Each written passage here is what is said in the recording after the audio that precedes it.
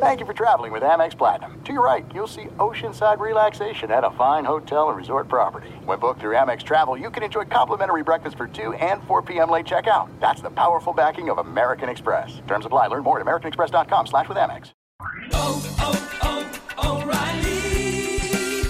You need parts? O'Reilly Auto Parts has parts. Need them fast? We've got fast. No matter what you need, we have thousands of professional parts people doing their part to make sure you have it. Product availability. Just one part that makes O'Reilly stand apart. The professional parts people. O'Reilly Auto Parts. The secret to catching prize-worthy fish? Fishing like a local. Jonas Knox here with Fishing Booker. The valuable knowledge of a local guide can turn a fishing trip of no bites into the best catch of the day. Go to fishingbooker.com to discover thousands of local fishing charters from all around the world and create your perfect angling adventure with their easy-to-use online booking system. Visit fishingbooker.com and book your trip today. Fishing Booker. Fishing trips made easy. At Bet365, we don't do ordinary. We believe that every sport should be epic. Every home run, every hit, every inning, every play. From the moments that are legendary to the ones that fly under the radar. Whether it's a walk-off grand slam or a base hit to center field. Whatever the sport, whatever the moment. It's never ordinary at Bet365. 21 plus only. Must be present in Ohio. If you or someone you know has a gambling problem and wants help, call 1-800-GAMBLER. Welcome in to the Fox Sports Radio studios, brought to you by Geico. 15 minutes could save you 15% or more on your car insurance. Visit geico.com for a free rate quote. Outkick the coverage today also brought to you by AutoZone. Heat, the main cause of battery failure, so it's important to have a tough battery. Duralast batteries designed and tested to start in extreme temperatures up to 167 degrees. They're proven tough. They're sold only at AutoZone, so make sure you get in the zone. That's AutoZone. Jason Martin, executive producer of Outkick the Coverage, in for Clay Travis all week long, alongside Jeff Schwartz down in Charlotte, the 8-year NFL veteran on the offensive line. Panthers, Vikings, Chiefs, Giants, Lions, his stints in the league. Now he's doing the radio thing. You can follow him on Twitter at Jeff Schwartz, Geoff, and Schwartz with a T. Jeff, good morning. What's up? You said Schwartz with a T yesterday. I've never not known that to be. I mean, I know there's SWARTZ. I've never really seen a Schwartz without a T before. It's not very often, but you never know who can spell and who can't. So I'm just kind of trying to help folks out, especially this early in the morning. I've seen a few Schwartzes without a T before there, but generally no. No, you haven't. Yes, I have. There are Schwartzes without a T out there. Was that Justin? Yes. You've never seen a Schwartz without a T before? No. All right, maybe I'll have to Google this and then prove myself to be wrong. I also think it sounds better to spell your name and say, hey, there's a G in the first name, there's a T in the last name. It's just better balanced. Well, the G for sure, because people still, it's remarkable. Like, it's 2017, I figure Jeff with a G is kind of a well-known thing by now. And I would say once a week, people are either surprised, like stunned, flabbergasted that I have a G in my name. My first name. Like, I tell them Jeff with a G, and they don't know how to react. It's pretty hilarious at times. Yeah, I'm sure that can be ultimately frustrating. So there are bigger actual sports stories out there, but we're going to lead off with the ESPYs with an E. And Peyton Manning did his thing last night, and his joke writers were great, and his delivery was awesome. And you look at him again, and you're like, man, if this guy wanted to go into politics, you'd vote for him right now. I remember last year I tweeted several times in the run-up to the November election that I was going to write in Peyton Manning. Ended up going with Evan McMullen, but I could have easily written in Peyton Manning and felt pretty confident about it. He was very, very good on the ESPYs, and I have to get this out there. I would say this is my annual ESPY rant, but this is the first time anyone has ever heard it on a national scale, but anybody that knows me knows that this is something I've said before. I'm just going to list these, and I did write this, so at least I wrote this list together. So don't think that I'm just pulling these completely out of my rear end. Cy Young, Lombardi Trophy, Larry O'Brien, Stanley Cup, WWE Championship, Triple Crown, Rookie of the Year, Most Valuable Player, Vezina Trophy, Conn Smythe, Crystal Football, Gold Cup, Grey Cup, World Cup, Claret Jug, Green Jacket, World Series, Pennant, Gold Medal, Silver Medal, and yes, Bronze Medal. Just to name more than a few, but nowhere near all. So why did I list all those awards? Where exactly does ESPY award winner go in an athlete's obituary? Probably a few lines beneath Nickelodeon Kids' Choice Award recipient. When I see any athlete, the last thing I ever think is, hey man, do you know that dude is a 3-time ESPY award winner? How impressive is that? This is why I don't watch this show. I watch the athletes get mocked in the monologue like they were last night, and many of them with egos so fragile they can't even laugh at themselves. Those that do, I take note, and I like them better afterward than I did before. And that also includes Kevin Durant last night, who played along, and Russell Westbrook, who played along, and PK Subban, who's just the greatest dude alive. I'll be told about good human interest pieces that air during the show. People will tell me about, hey, Jarius Robinson won the Jimmy V Award. And I'll go find that story online, and I'll find that part of the ESPYs online, and I'll watch that. I'll consume the show that way, as I did before the show this morning. I watched Peyton's monologue, and I watched the Jarius Robinson story. But the next day that I care who wins an ESPY award will be the first. I find it utterly ridiculous that the show even exists, much less that it has for 25 freaking years. If you had just thrown last night on TV, OJ Made in America, ESPN might have had me as a viewer. Instead, well, I continue my BoJack Horseman rewatch on Netflix. And my night was better than yours if you watched an award show celebrating sports, which is celebrated basically every day, where awards are given for merit on the damn field, not voted on subjectively, where a bunch of people are wearing suits. Of all the vapid, pretentious award shows out there, the ESPYs might not be either of those two classifications or adjectives, but it's entirely irrelevant as a show, and I continue to find it as a joke. But hey, great work on reaching year 25 there, guys. Awesome.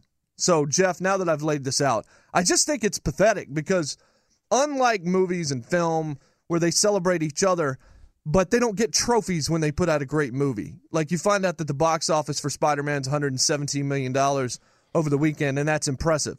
But box office doesn't even translate necessarily to quality of film. In the case of Spider-Man, it does. But Spider-Man was going to make a ton of money even if it turned out to be terrible. For the sports landscape, these people get honored all the time with stats, with awards, with all sorts of things like this. I just find the idea that a sports network decides to just give out trophies and set up its own award show and people are supposed to take this seriously, patently absurd, to borrow a phrase. Am I completely alone in this, or do you kind of agree? Like, if you watch the ESPYs, nobody cares that Kevin Durant had the best championship performance according to this award show, right? So you don't like the ESPYs is what we're getting at. I'm not a big fan of the ESPYs. I don't know anyone who cares about who wins an award for the ESPYs. I mean, I think the original premise of the ESPYs, well, I know the original premise was to honor Jimmy V, was to raise money for his foundation, which is great. Yes. And it's done that, and they do that on ESPN all day yesterday. You know, they raise money for the Jimmy V Foundation, which is excellent. It's admirable. I just didn't know that anyone cared really about the ESPYs. I'm not a big award show guy in general. I think the older I get, the more I move away from award shows, even, for movies.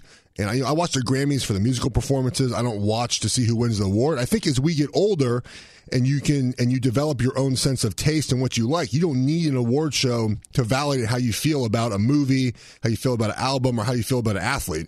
So the way I feel about Kevin Durant, for example, Peyton Manning roasted him last night, doesn't change because he was in an award show and didn't laugh at a joke. It was pretty funny. I think his mom was awesome. His mom was laughing during the whole thing, and they played along with it, of course. But he's probably prepped on the joke was coming, and here's, I want you to do this. But still, I've never changed my opinion about an athlete based on the ESPYs. The whole Caitlyn Jenner thing, I didn't care. Like, I just don't care. The ESPYs don't validate the way I feel about her situation or anyone else's situation. I think like you mentioned, the interest piece for the Jimmy V part is touching, it's moving, like that's an important role that the ESPYs play. But otherwise, I get told year after year, go to the ESPYs. You need to go to the ESPYs. I'm like, no, I don't want to go to the ESPYs. My agent was there yesterday. She can do that.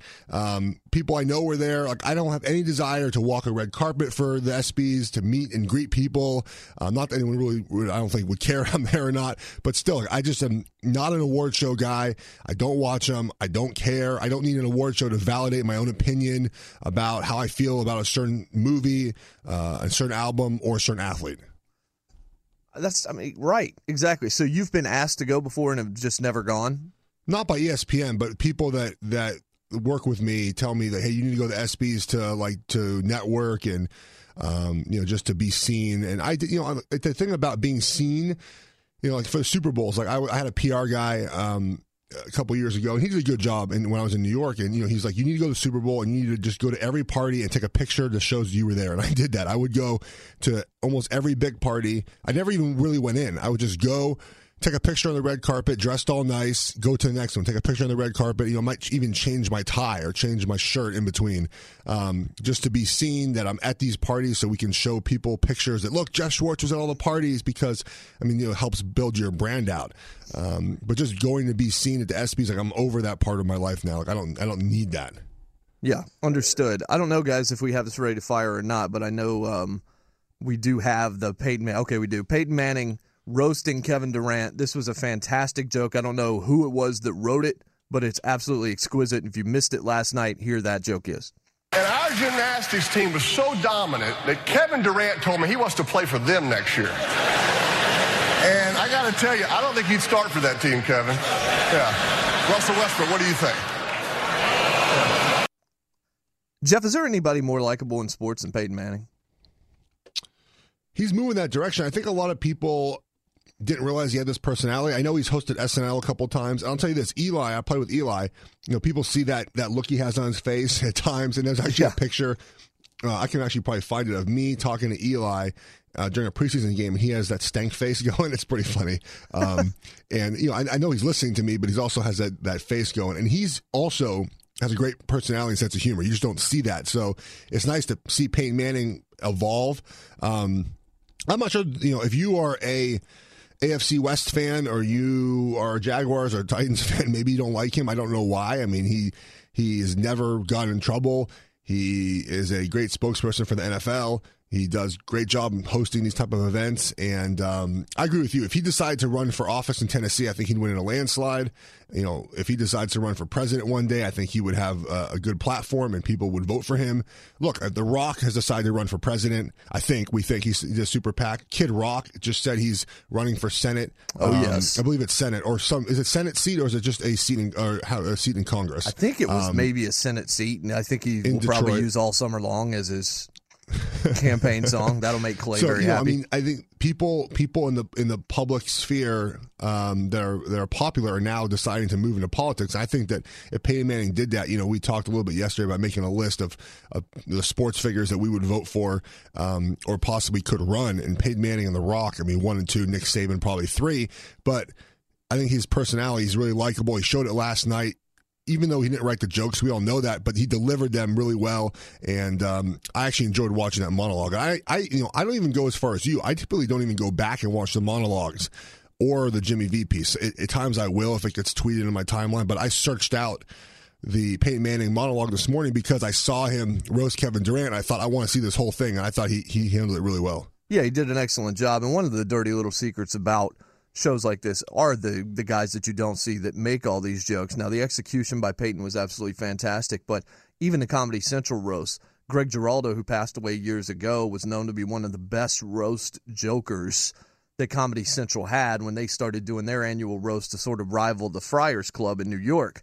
But Greg Giraldo had Jesse Joyce writing his jokes for him, but Jesse Joyce was never the guy that was actually delivering the jokes on stage until this past year when they actually put him out there.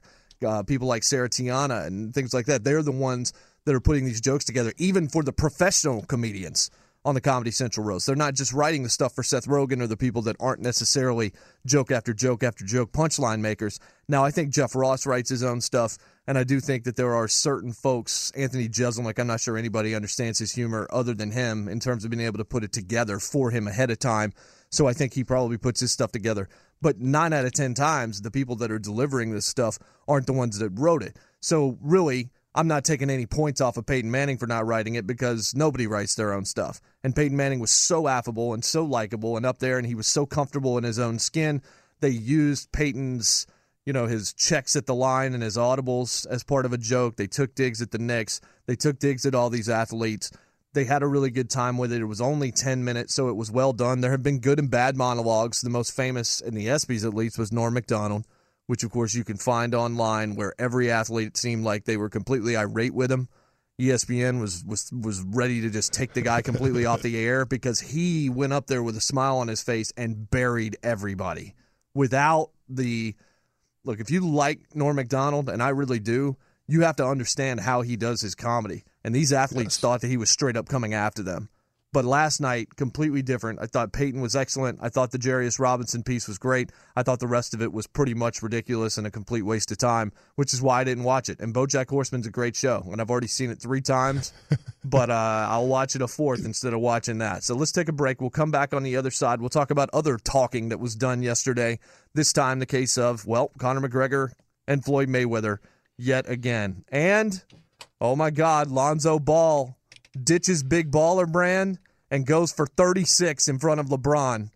That is probably going to lead to a whole lot of applause coming from everybody not named me on this program. Stick around. This is Outkick the Coverage with Jeff and J Mart right here only on Fox Sports Radio. It's football on your phone, that's what I said. It's football on your phone, you can watch it in bed. Take it with you wherever you go. Show your friends and watch them all go home. Football on your phone. Yeah. Football on your phone. It's football on your phone, so now's your chance To have football on your phone and football in your pants. Look at the sky using Live from the his phone as a Geico Fox phone. Sports Radio studios. Great news. There's a quick way you can save money. Switch to Geico. Go to geico.com, and in 15 minutes, you can save 15% or more on car insurance. Here we come back with yet another example of Peyton Manning being funny and intelligent and just somebody that's willing to play ball on and off the field. So I'm just watching on the screen, the monitor here in the studio, and I flipped between a couple of different stations. And why is it that Summer League basketball, all of the announcers and the broadcasters are dressed down? Like, here's somebody in a golf polo and like some nice jeans and some tennis shoes that's actually broadcasting. Like, what exactly is the difference in your job calling this game than calling the regular season opener for the Sacramento Kings? It's like, if LeBron James is not on the floor, that means you don't have to wear a necktie. Like, I'm all for any situation where you don't have to wear a necktie. It makes my life a lot better. But it's just strange to me. It's like, you're still on TV. Like, you're still on the same network that you would be in this situation. Yet today you're wearing a Cutter and Buck, like, tight red Pitbull shirt and some, like, I don't know, some Kinos or something, and somehow that's okay. Because it's the off season. It's still off season, so the guys are still enjoying themselves. I did the Oregon spring game, and I wore a Pac-12 polo. If I did it during the season, I'd wear a suit and tie. That's just it's casual this time of year. It's summer league in Las Vegas. It's probably 120 degrees outside. You're not wearing a suit, so I'm okay with them wearing polos. It's a relaxed environment. It's not even, this is, if you were to equate this to NFL season, this is the off season. It's the 9-week off season program. So would you expect, if they aired a NFL mini camp, do you expect the people calling it to be in a suit and tie? No, but that's minicamp. These are actual games. Like, summer league, it's but this is the equivalent of minicamp. They haven't even gone to preseason camp yet. This is, so you're saying that 36 points for Lonzo means nothing then? That was my whole point here, was to get you to say it didn't matter. It gets I know you're trying to do. It gets Laker fans excited because I think he's improved game to game, and he wore Nikes last night, which is super exciting as a Nike guy. Maybe his shoes just weren't cutting it, and I wonder how his dad felt last night. I wonder if he told his dad. Do you think he told his dad, like, "Hey, I'm not going to wear the lows tonight, or Zos, or whatever, Zo2s, and I'm going to go with the Kobe's tonight"? Do you think he told him that, or do you think he just showed up on the court? That's a really good question. That's the voice of Jeff Schwartz, 8-year NFL veteran, on Twitter, at Jeff Schwartz, GEOFF. That's all I will say, because we have a problem now about whether or not there's actually any Schwartzes out there without T's in them, and I didn't have a chance to look it up, so I don't want to sound even dumber now. I'm Jason Martin, the executive producer of the show, in for Clay. He will be back on Monday. Justin, you have looked something up for me?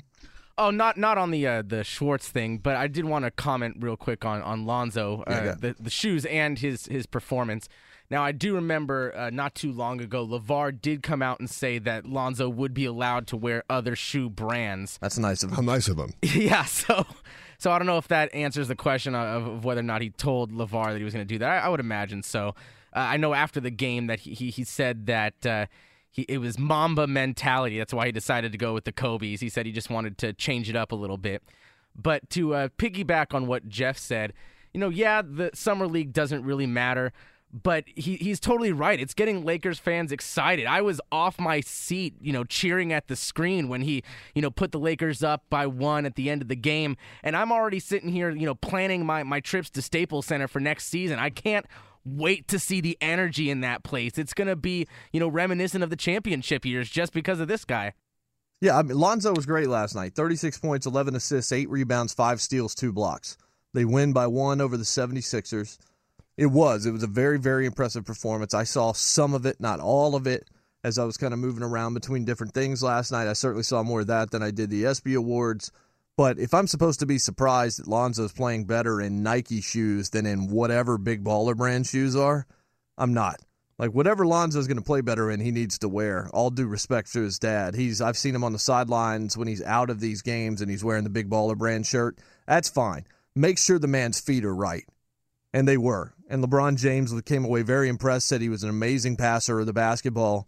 Lakers brass were saying he was absolutely stellar as a passer. And that's what we all knew about Lonzo. And that's what I want to see out of Lonzo. I want to see magic on the floor. I want to see somebody that can put the ball exactly where these players want it. And that's what we saw from Lonzo. If he's going to show up and score 36, then we've got something really, really special. Now, I kind of already believed Lonzo was going to be great. But this is certainly good. Maybe his balls were really hurting him. Maybe his Lonzos were really hurting him, so he did need to sit out of that game because he certainly looked a lot better, a lot fresher last night at the Thomas and Mack in that win over the 76ers. But good for Lonzo and good for the Lakers and good for the NBA. The NBA needs Lonzo to be good, and they need the Lakers to be good. Whether or not you like the Lakers or not is basically immaterial to that fact. Another person that we talked a lot about yesterday was Floyd Mayweather. And Floyd Mayweather came out last night after day 2 of the Mayweather-McGregor World Tour and said he has won both days. So I guess when he did, yes. Do you guys remember, I don't know if you ever actually listened to this before, but when Floyd was trying to do radio copy for a, like that a went hip-hop viral. station? Yeah, and he could not read the script to save his life. Yeah, like maybe we'll find that or something and play it later on in the show. But the point I'm trying to make is, I guess maybe that wasn't just an isolated incident of him not being all that bright. Because I know what he has to say, but he's gotten summarily trounced by Conor McGregor in every way. Like Floyd, even when they're standing nose to nose, Conor is jawing right in his face and Floyd is just kind of standing there. And I don't know if that's supposed to make him look like he's serious or not taking Conor McGregor seriously. Or it's like, yeah, you go ahead and talk because I'm going to knock you out because that's exactly what's going to happen. But right now, Conor's the one that's selling this fight. I'm not necessarily sure that wasn't true to begin with, but Conor is the one that if you care about this fight, that's the reason you care about this fight. Did you see any of this yesterday, Jeff, in terms of some of the stuff these guys were saying?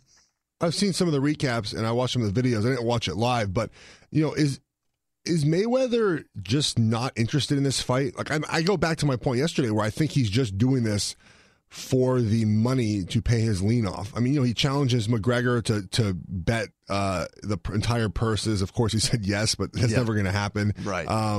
He just seems very disinterested in this whole process. It's hurting his opportunity to train, and he just doesn't want to be here. And I think he feels he's going to beat McGregor so badly that why even bother doing all this press? And look, like you mentioned, this is McGregor's thing, man. I mean, he is a showman. This is what he does best. This is why he's a fan favorite in MMA and the UFC. And I'm not surprised that he's beating Mayweather off the court, out of the ring. Right. Well, it's like this. Like, Conor has no business being inside an actual boxing ring with Floyd Mayweather. So every time that Conor does some appearance at some press event, just take that as if he's landing shots on Floyd Mayweather. These are his rounds, the ones before the fight starts. These are the ones where he makes himself larger than life and sets himself up for life, not just with the purse from this fight, but just from the publicity and what he might be able to do once he's done here. The chances of him going back to the octagon for any sustained length of time after this are not very good. He knows that the loss is not going to hurt him. All the publicity and everything in the lead up is going to help him. So when you see him show up and you see him drop some of these lines that we're going to play for you here on the other side after trending, just assume those are landed shots. Like, you'll see one, that'll be a jab. If you get one where you end up saying, oh, then that's like a haymaker. Like, these are his shots. Once the fight starts, that's when Floyd's shots are going to begin. We will let you hear that here in just a moment, but first, let's find out what's trending. Welcome back to the Fox Sports Radio studios. This is the Outkick the Coverage radio program here on FSR, brought to you by Geico. It's easy to save 15% or more on car insurance with Geico. Go to geico.com or call 800-947-AUTO. The only hard part, figuring out which way is easier.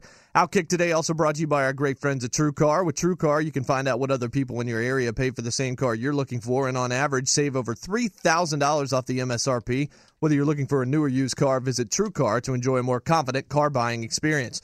Jason Martin, Jeff Schwartz, 8-year NFL veteran, in this week for Clay Travis, who is in Paris with his family. He was in London last week. Sure, he will have a lot to say on Monday. One of the things he wrote about yesterday at Outkick.com we will get into in the next hour, and that's this craziness in Ole Miss with Houston Nutt filing a defamation of character lawsuit against the university and really throwing Hugh Freeze under the bus. And I'm not so sure that Hugh Freeze shouldn't be thrown under the bus, so we'll definitely get into that here in a little bit. But we were talking about Conor McGregor and Floyd Mayweather and how Conor is dominating all of these press conferences, as you would probably expect. But if you did not happen to see the circus yesterday, here are some of Conor's highlights first from yesterday's events.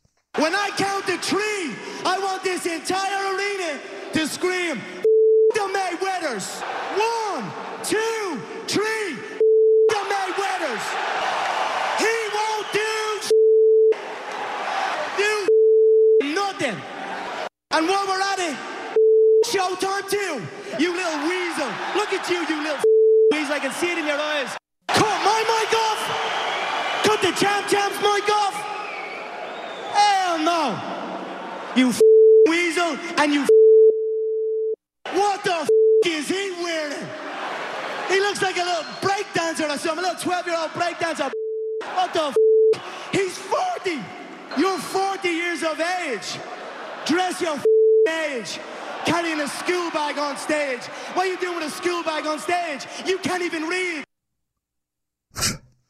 Like I said, this is what Conor does. Was there one cut there that was nothing but bleeped? Like, I think there was one of the cuts there where not one word was actually said. The one thing that we have not talked about, Jeff, so far about this fighter, about this hype, and I saw this and really maybe paid attention to it for the first time yesterday afternoon, is the race angle. I didn't even know that this was a thing until yesterday. But it's the great white hype or whatever of Conor McGregor against Floyd Mayweather, the great black athlete with the troubled past and all of these kinds of things. I did not know this was a thing. I guess my life doesn't center around such polarization. I just saw two kind of larger-than-life athletes that were coming together to make a ton of money together because both know that they can't make that kind of loot against anybody but each other because of the spectacle and the value of the spectacle that exists. But apparently this is a big deal in a lot of circles. I had no idea this black-white thing was an issue with this fight. Did you? I did not know till yesterday, talking to a show friend, Alex Marvez. I was doing Sirius Radio after a show yesterday, and we were talking about the fight and the promo. You know, Alex is a big wrestling fan, so we talked about kind of how the promotion works behind the fight. And he mentioned that Conor McGregor, when he said "dance for me, boy," I thought that was more of a comment towards his style of boxing. And I was informed that that's actually more probably a comment toward race than anything else. So I learned that as well yesterday. I had it didn't even cross my mind when I saw the press conference 2 days ago, the first one. It didn't cross my mind at all that could be a thing. But I went back. I mean, McGregor has said these things. He said something to Nate Diaz as well. Like over the time, he's made a couple of these comments. But to me, I didn't even think about it. And when you go back and look, it seems to kind of be a pattern now. Yeah, the dance for me, boy thing, I saw that as well, and I thought the same thing you did. I thought it was more about him being a defensive boxer that dodges and evades. I just didn't see it from that perspective. I'm finding out now, or I'm being told that Clay wrote about it a week ago, so I guess I missed that piece. But it just, as a whole, I don't see it this way. Like, I don't know. That's not a place that I really want to go, certainly, but I didn't know. And I don't think Conor meant anything intentional by what he said, and I haven't really taken anything that Floyd said to be that way either. In case you missed some of what Floyd said, we've got a few of his cuts as well. Here is Money yesterday for his part of these press conferences. And they said, I'm the mother that can't read. I do numbers. I make money. You know my middle name. You owe money. I do. P-Dot, let me see the bag. The bag got books, and we're going to show you what the books look like. If you believe in yourself like you say you believe in yourself, bitch your whole fight check, you. No problem. Send the contract, kid. It's done. Okay, so I'm finding out now Clay was joking. He didn't really write an article. He just kind of wrote kind of a something in jest. That makes more sense. Yeah. But the thing about it is there's a lot of folks where it's not a joke, but Clay usually is in front of things like this in terms of knowing, the Travis Clay side of the argument. But I can't believe this is a thing. And, of course, if you heard those if you heard those things that you heard Floyd just say compared to what you heard Conor just say, once again, Floyd, no, buddy. Like, you're getting annihilated here. And I don't think that you have a chance when it comes to the hype machine. We were talking during the break about Conor in terms of where he goes after this fight. And, Coop, I'm going to bring you into the discussion out in L.A. because you made a point that I agree with. I just don't necessarily know how it will play. You believe UFC desperately needs Conor to come back with the hype and with the level of stardom that he will reach over the next month in the lead up to this fight, especially with the current state of UFC in terms of not really having any stars, right? Absolutely, because I think it's unprecedented as far as MMA fighters go. I've been into MMA for a while now, and even the biggest stars in the sports, if I bring it up to somebody who's, even just a casual sports fan, they haven't heard of. Like I say, Anderson Silva, and that's, he's the all-time, best fighter ever in MMA, but most people have no idea who that is. But now it's getting to the point where you just talk to, I guess, just say your random friend who doesn't really know anything about sports. You say Conor McGregor, and it's getting to the point where like, oh, yeah, I've heard of him. I know who Conor McGregor is. So I think it's very important for MMA as a whole for him to come back to that after this, because I believe that a lot of people are going to be entertained by all these press conferences and will want to see more of him and might start watching UFC. Well, I think that the problem for UFC is they don't have any other stars right now. What they can use Conor to do is fight some no-names and then use these UFC-embedded kind of 24s that they do in the lead-up to these big fights and press conferences and all of these things to try and make stars through Conor, guys that otherwise no one would care about at all. If they can step up to the plate and be charismatic, then maybe you can make 2 or 3 guys. The same way a great WWE champion can make 2 or 3 challengers and turn them into viable, lucrative assets for the company that otherwise would not have been able to reach those levels. That's what you can do with Conor. But I agree more with Jeff in the conversation that we were having off air in terms of, for Conor, his life changes and it becomes more about what's the next circus that I can cash in on a one-fight basis. Who can I fight, or what animal can I fight, or can I race a shark with Michael Phelps, or whatever like that? Because he's kind of becoming more of an entertainer than he is a fighter. Yes. I could see him even leaving the sport altogether and getting into some sort of media role where he's not fighting but still making a good amount of money. I think he'll get paid a lot of money to do either reality TV or commentating or something, because look, he's gonna make $75 million at least on this fight, and I think part of his hype for this fight and what he's doing is trying to get more people to buy the fight. Obviously, he'll make more money the more pay-per-views they sell. So I just don't know how you can go from making $75 million at least to what's a UFC purse. I'm not sure. I mean, his purses are a lot higher than most, obviously. But it's sort of like, Ronda Rousey got into acting. She realized she can make a lot of money doing that, and that's not beating herself up. And then she gets back in the ring and lose. I mean, so I think that's kind of the same route he's going. He's gonna fight Mayweather. He probably will not get damaged at all. He'll lose the fight. He'll cash his check. And then why would you go back to UFC? You have a chance to get seriously injured. He probably doesn't think this way, but you have a chance to seriously get injured. You're not going to make as much money. There's no advancement for him in the UFC. He's the top guy right now. There's no way to get more fame in the UFC. And I don't think that fighting Mayweather will bring, and then going back to UFC will bring fringe fans or boxing fans to watch him in the UFC. So I don't know if going back is a smart move for him. I think he can find something else to do that'll make him enough money to live. I mean, $75 million we hope is enough money to live, but just good steady income and not getting his face pounded in the UFC. Our telephone number is 877-996-6369. That's 877-99 on Fox. What should Conor McGregor do once this fight is done? What should he do for money? Should he go into movies? Should he try his hand at acting? Should he go into the media? Should he take maybe $5 million from Vince McMahon to show up at next year's WrestleMania and set up one match for a year, maybe past that, or 6 months past that? There are so many options open to him. Or should he go back to UFC? We'll continue to discuss that with you again if you have thoughts. 877-99 on Fox. Coming up next, the Geico play of the day. A Lakers rookie made a whole lot of people in this studio awfully happy. We'll talk about it next. It's Outkick the Coverage on Fox Sports Radio. Live from the Geico Fox Sports Radio studios, it is Outkick the Coverage here on FSR. Jason Martin, NFL veteran Jeff Schwartz in this week for Clay Travis, Danny G, Justin Cooper out in L.A. making it happen. And it's time for the Geico play of the day as Lakers rookie Lonzo Ball had himself an evening last night in NBA Summer League against the 76ers. Underneath, scoop and score by Zoe. Is it going to go the other way? No, count it. And the foul. Lonzo Ball going all the way to score, and he'll get an and one. That audio courtesy Spectrum Sportsnet. Lonzo, 36, 11, 8, 5, and 2. If you need him.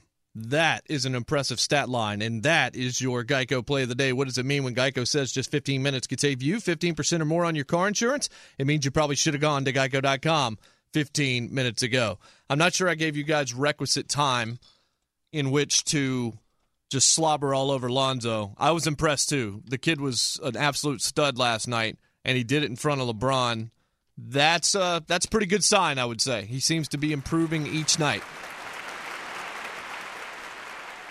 Did it bother you to know that call of Lonzo Ball was done by a guy wearing a polo, not a suit? Oh, my God. I didn't even think about it until now, but yes, it does. It's like look, when they go to the Maui Invitational in college basketball in December and everybody's wearing the Hawaiian shirts that Clay seems to feel the need to wear to every Titans game, just so people can mock him, like, that's one thing. I almost understand that. But Summer League, it's like I'll see, Dennis Scott or Tim Legler or whoever it is just out there in some, like, form-fit polo, and Keon's just like, dude, it's the same job. Like, you're still calling a basketball game. You're still analyzing a basketball game. I don't think that's quite the same as minicamp, but apparently I am just a get off my lawn on this situation, and I think everybody should be all buttoned up to the T when I really believe that what they're wearing now is what they should just wear all the time. I think the ties are completely unnecessary for the Jim Nances of the world who are on camera for about 5 minutes of a 3-hour broadcast. It's like, no, let those guys be comfortable. Not that they're wearing the blazers in the booth when we don't see them. The games that I've called on TV, I'm not wearing the coat as soon as the camera is off me. I'm sure you're not either, Jeff, when you're doing those things. But I would rather the guys be comfortable because I don't care. I know TV is all about aesthetics, but I'm not, like, more into what Joel Klatt is saying because of his necktie. Like, if he's wearing Roundtree and York from Dillard's or whatever it might be, I don't really care. Like, I just want to hear the guy talk because I think Joel Klatt's incredibly intelligent. But because they all do generally wear one thing, and now because we're in Summer League, we're just out here kind of dress casual or something, like Friday business casual. For some reason, it really irks me, and it probably shouldn't. Now, this is a deep app situation. I just don't think it matters. You're getting all worked up about it, and it's Summer League basketball. I mean, I know as Lakers fans, we're super excited because Lonzo Ball did a great job yesterday, and I think for Lakers fans, he's improving over the 3 games, which is important to see. His first game was awful, shot 2 for 15. Second game, triple-double, 11, 11, 11. Then he sat out against De'Aaron Fox, who knows why, comes back, puts on the Nike shoes, the Kobe Nikes, LeBron's in the crowd, goes for 36 and 11 again, and 5 assists or 6 assists. 5 or 6 rebounds, I should say. The most important thing from last night with Lonzo Ball was LeBron James saying he likes to watch the guy pass because when LeBron comes to Los Angeles, that's going to be the reason why, because Lonzo Ball will pass him the ball, will pass everyone the ball, and make everyone better. So out of the last 4 games of the Lakers have played in Summer League, that's the most important thing that came out of it, was LeBron praising Lonzo because they'll be teammates in a year. Danny G, how excited are you about the way Lonzo Ball seems to be progressing? He's doing great. But his dad came to mind, because I think we should start calling him LeVar Crystal Ball. Everything he said up to this point has come true, Jason. Everything. How dare you? And so that, I think back to this. Lonzo Ball is going to take the Lakers to the playoffs his first year.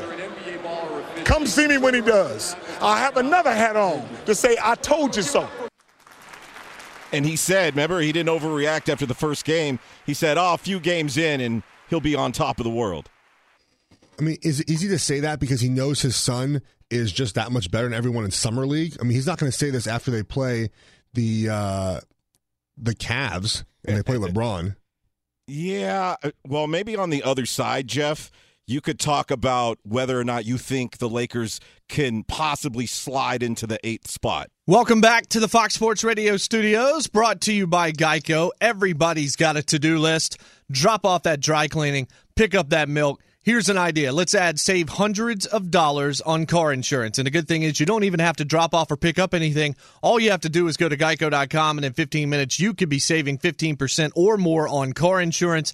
Extra money in your pocket? It just may be the most rewarding to-do you do today. I'm Jason Martin, executive producer of the Outkick the Coverage radio program, alongside NFL veteran, 8-year NFL veteran Jeff Schwartz. He's down in Charlotte on Twitter at Jeff Schwartz, GEOFF. I'm at JMart Outkick. At Danny G Radio out in L.A., and for whatever reason, at UH Bronco fan is Justin Cooper. You can follow the entire crew there. Right before the end of the hour, Danny was suggesting or asking the question as to whether or not, if this continues, if Lonzo is showing signs of what we're going to see early and often in his rookie season, can the Lakers kind of eke into that 8 position? I don't think that they had enough, and a couple of days ago I said they were not going to make the playoffs. I am about ready to change that prediction, not because of Lonzo, because I expect Lonzo to be good. I think Kentavious Caldwell-Pope kind of changes the game a little bit, and we still got to see what's going to happen potentially with the $4.3 million exception that's still out there for L.A., but Pope adds something. He's almost an 80% free throw shooter for his career, averaged in double figures the last 2 seasons. He's a great two-way player, a great perimeter defender, and that's something you desperately need in the West and something that the Lakers absolutely did not have over the last few years. So I think that addition, plus some of the strides we're seeing so far from Lonzo, tell me that I would not in the least bit be surprised to see them move into the 8 seed. But I know, Jeff, it doesn't really matter this year. They're not winning a championship this year. It's all about protecting Lonzo, making sure that he takes the steps he needs to. And obviously the free agent pool at the end of next season is kind of the, pot of gold at the end of the Lakers' rainbow. But if they can sneak in the 8, that would still be fun for you guys. I think it would only matter or only be fun to see how the young guys play in a playoff atmosphere. They're going to play the Warriors. Yep. How do they handle that? Do they cower? Do they play hard? Do they play like that type of situation? Otherwise, it does not matter one bit. I mean, I think it might show that the Lakers are growing something and might attract another free agent that might not have considered Los Angeles. But look, I mean, I think we pretty much know Paul George is coming to L.A. We think LeBron's coming to L.A. There's John Wall did not accept an extension with the Wizards. He has the same agent as LeBron. Possibly, John Wall comes to L.A. in 2018. So they need to keep showing improvement. And really, Lonzo Ball, his only job as a Lakers fan, I'm saying this, his only job is to make it fun to play for the Lakers now. I think Luke Walton has changed the atmosphere and the direction with which the offense and the team is going. He learned a lot with Steve Kerr with the Warriors, and he's implementing that type of offense in Los Angeles. The previous coaches, I think it was Byron Scott was the previous coach, hampered his young players, did not let them kind of make their own mistakes, let them play freely. Obviously, Kobe was there, which kind of hurt that development. Now Kobe's gone. You have Magic in charge, and Magic wants that type of showtime, that type of basketball to be played. They're doing that. And all they need to do this year is to show that it's fun to play in Los Angeles, to draw some free agents, to get there. Because if you just take their draft picks and let them grow over time without adding any veterans, it's a long time they have to wait to win again, because you need stars to be at least 27 to win in the NBA, and their stars are 20 and 21, so they need some older veterans to come to Los Angeles and help them win a championship. So I think it's an interesting kind of segue here into the conversation about how NBA players have been able to form these super teams and how the NFL players and the money and the situation about what they're able to do and how much control that they have vis-a-vis the owners. Richard Sherman kind of coming out and saying something, I don't know, pretty interesting about what it might take for the NFL players to get the kind of control that the NBA players have. But before we do that, we spoke a little bit in hour one about Floyd Mayweather and Conor McGregor and how this race aspect has kind of come out of nowhere. And John in Jacksonville has a thought on that. Let's go down to Jacksonville and talk to John. John, how are you? Good. How about yourself? Good. Yeah, the race aspect in heavyweight boxing has been around since the dawn of the sport. And, how Ali did a great job of making it, kind of a worldwide fan sport. But there was always that black-white aspect going back to the dawn of the sport. All right, John, I appreciate you chiming in. I mean, yeah, but at the dawn of the sport, race was a different story too, right? Like Correct. Back in the 40s and 50s and some of these kinds of things, it was a much different deal. And certainly when Ali was a part of the civil rights movement and the Nation of Islam and all that, that kind of changed things. I just felt like, I know this is crazy to say this in 2017, that everything is not about race. But I know for some people it is, but most of those people are professional race baiters. People that make money on turning everything into race and finding prejudice in everything, whether it's Ben Rothenberg of the New York Times going after our guy Doug Adler for the Gorilla Effect comment about Venus Williams, who just so happens to be on my television screen as I say that, so that's interesting. Either that or whatever else it might be in politics or social or this or that. Not everything has to be separated into classes, and I never really saw this in those terms until yesterday. And, Jeff, you were exactly the same way as Alex Marvez, who was on this show and is on this show every Tuesday, talked to you yesterday when you guys were on Sirius together and spoke about just how there is sort of a race aspect, and that Conor said, "Dance for me, boy," yesterday, and some people took major offense to that. I didn't. Like, I heard it. I didn't even think twice about it because I immediately just thought, well, Floyd's a defensive fighter. And right before that comment, and people aren't even showing this, Conor talks about how Floyd hasn't knocked anybody out in a decade. So Correct. That leading into the comment to me is further explanation that Conor McGregor was not trying to make any kind of a racial or prejudicial statement there whatsoever. I like to think we're not naive to these things. I mean, when I heard that as well, I thought it was only a reference to his boxing style. Then I actually saw, Alex told me about it. I saw on TMZ, they tweeted out something about how people feel that was offensive toward Mayweather. And it did not cross my mind that what he said was race related at all. And maybe it was, I don't know. But I think just like you, I don't immediately turn to race in when I hear people talk or when I see things on TV or read things on Twitter. Immediately, I try not to go about my life being outraged about things when I don't have to be, and I try to focus my attention to be outraged on things that actually matter, at least matter to me and or matter to our country. So I was not outraged, and I still really am not outraged. I know in the past, he's made comments to Nate Diaz that people took offense to as well, but nothing has shown me outside of press conferences that McGregor is anything else than what he portrays. These are press conferences where things I think are said in the heat of the moment. I don't think he rehearsed to say "dance for me, boy." I don't think he rehearsed to call. I think it was Nate Diaz. I think he called him a cholo gangster. I don't think that he rehearsed saying that beforehand. I think it slipped out. Yeah. And so he's a provocateur. Right, I mean, that's what he is. Is that just part of the press conference and part of what he's trying to portray to sell the fight, or is that actually who he is? Because otherwise, if we heard him make comments like this, either after a fight, on Twitter, when someone catches him, and I'm sure TMZ has caught him before coming, out of some place in Los Angeles. They catch everybody. They tried to get me one time to talk about some crazy stuff at the airport, and I denied. Right. I wouldn't talk to them. But they. So yeah, I just don't go around my life being outraged, and I don't think this is very minor. And if you want to be outraged by something that one line he said in a press conference where really he's never shown anything outside of one other press conference to say something that might be racist, I'm not going to be worked up about that. Conor is a hype machine. He's a provocateur, but he's not Milo Yiannopoulos. That's not who Conor McGregor is. Like when Conor McGregor finishes a fight, have you ever watched at the end of one of his fights the class that he shows to whoever he just beat or whoever he was in the octagon with? Like you see the real Conor McGregor for a couple of seconds right there. But Conor McGregor is a creation of Conor McGregor.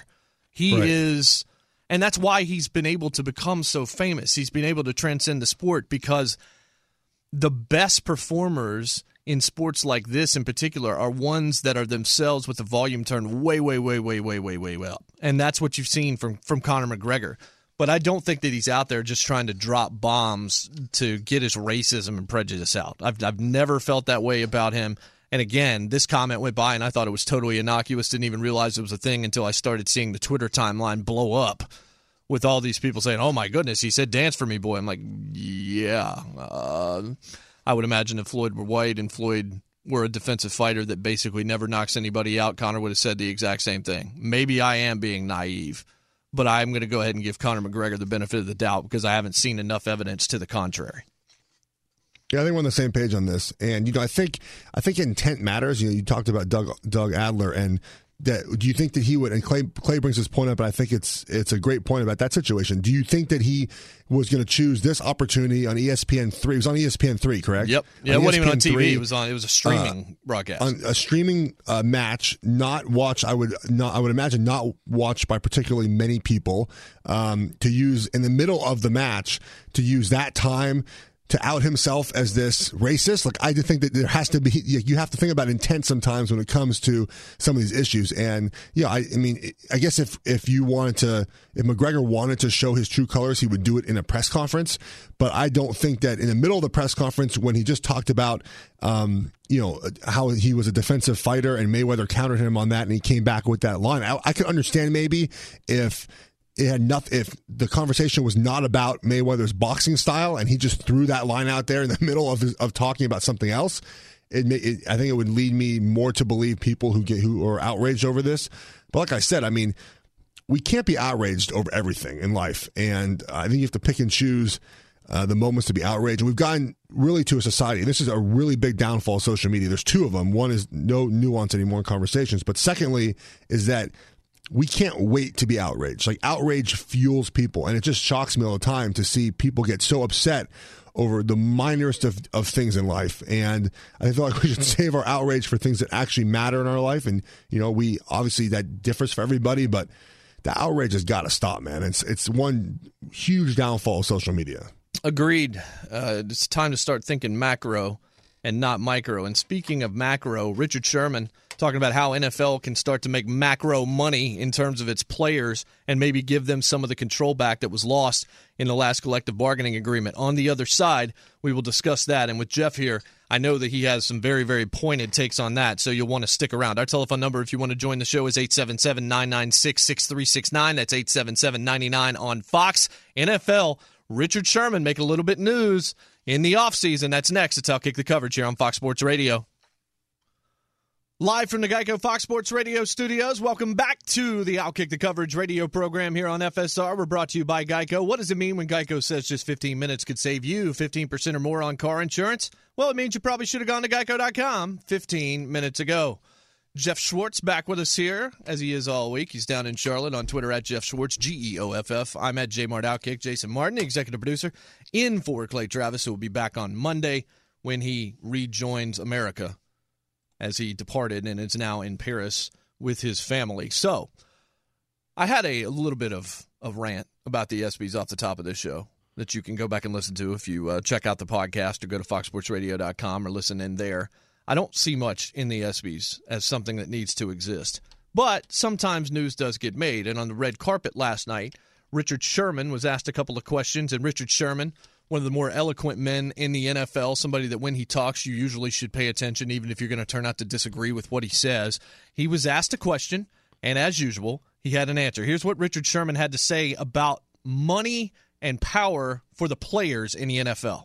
If we want to, as a NFL and as a union, want to get anything done, then players got to be willing to strike. I think that's the thing that guys need to 100% realize is you're going to have to miss games, you're going to have to lose some money if you're willing to make the point, because that's how MLB and NBA got it done.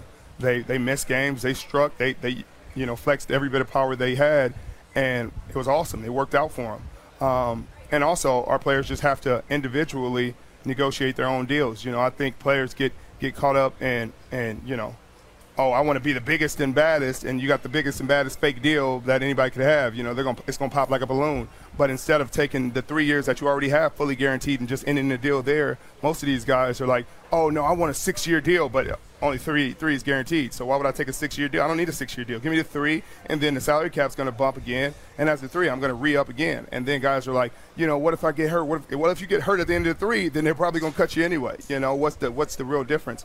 So I think guys need to reevaluate how they look at contracts and how they look at longevity and things of that nature, because NBA players like KD and LeBron are sitting there taking 2-year deals like it's nothing. They're like, I'll take a 2-year deal because I'm going to wait for the salary cap to increase and get another bite at the apple.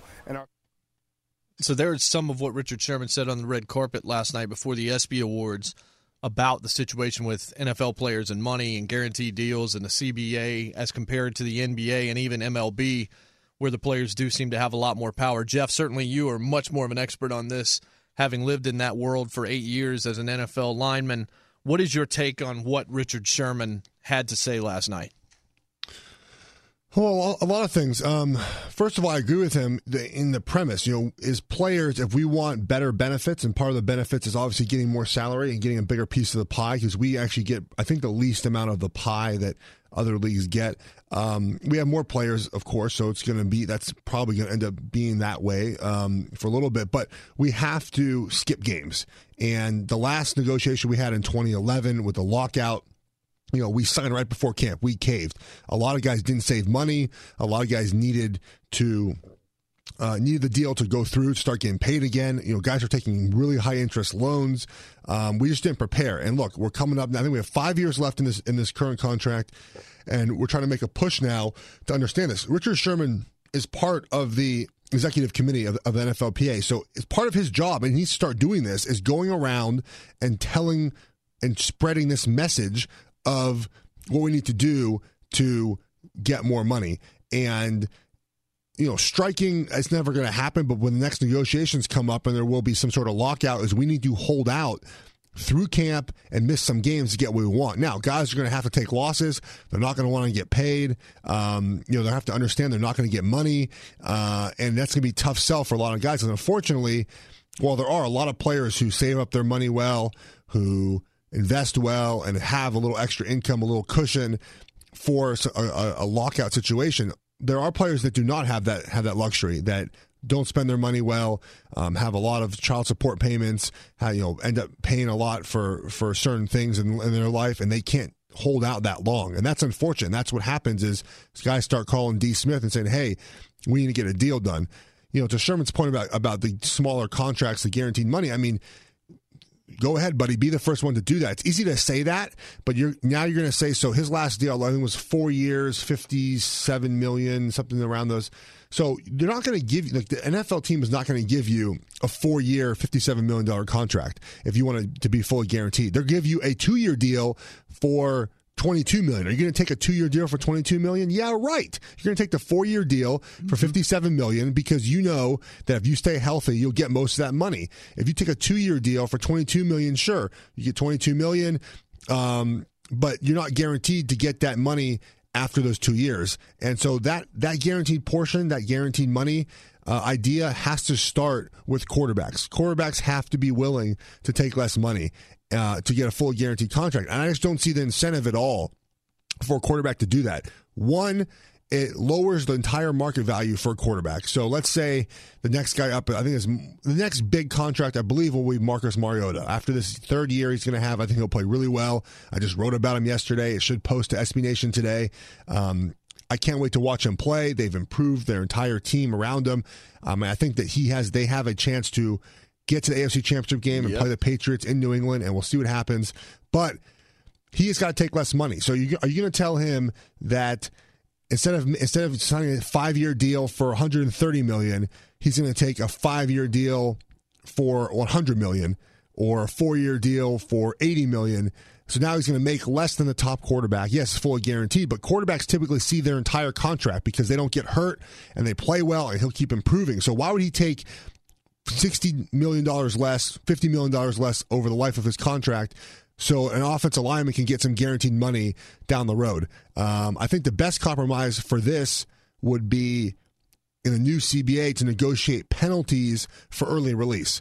So I got released after 2 years of my 4-year contract. Yes, I made a good amount of money in my first 2 years, but I left about 40% of that contract on the table when they cut me. And, there has to be a penalty for that, is that, hey, if you cut a guy early, you owe this percent of his contract back to the guy.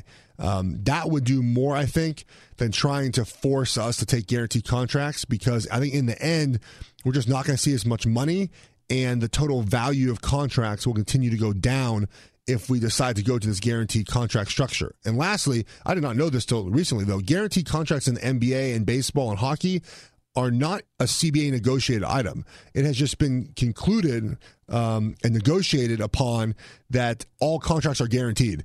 So we can fight for it in the CBA. I don't think we'll get it. I think we'll have to give up the 2 extra games, which I don't think guys want to go to 18 games. I would not want to play 18 games.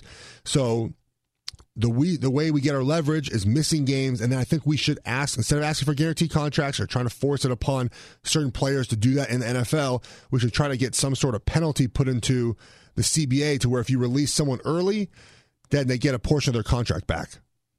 So I think it would be accurate to say that you kind of agree with the spirit of some of what Richard Sherman is saying, but in terms of being able to execute that and looking at it from a this could actually happen standpoint, a lot of it would be very murky or very difficult to move, because your comment about the quarterbacks is really smart in terms of every new quarterback that gets up that's a great quarterback, usually he's going to become the highest paid quarterback in the history of the league. And then some of the other teams sometimes have to pay their guys a little bit more if they're veterans like an Aaron Rodgers or Tom Brady or somebody like that. Danny, you can speak to this, I know, especially as a huge Raiders fan.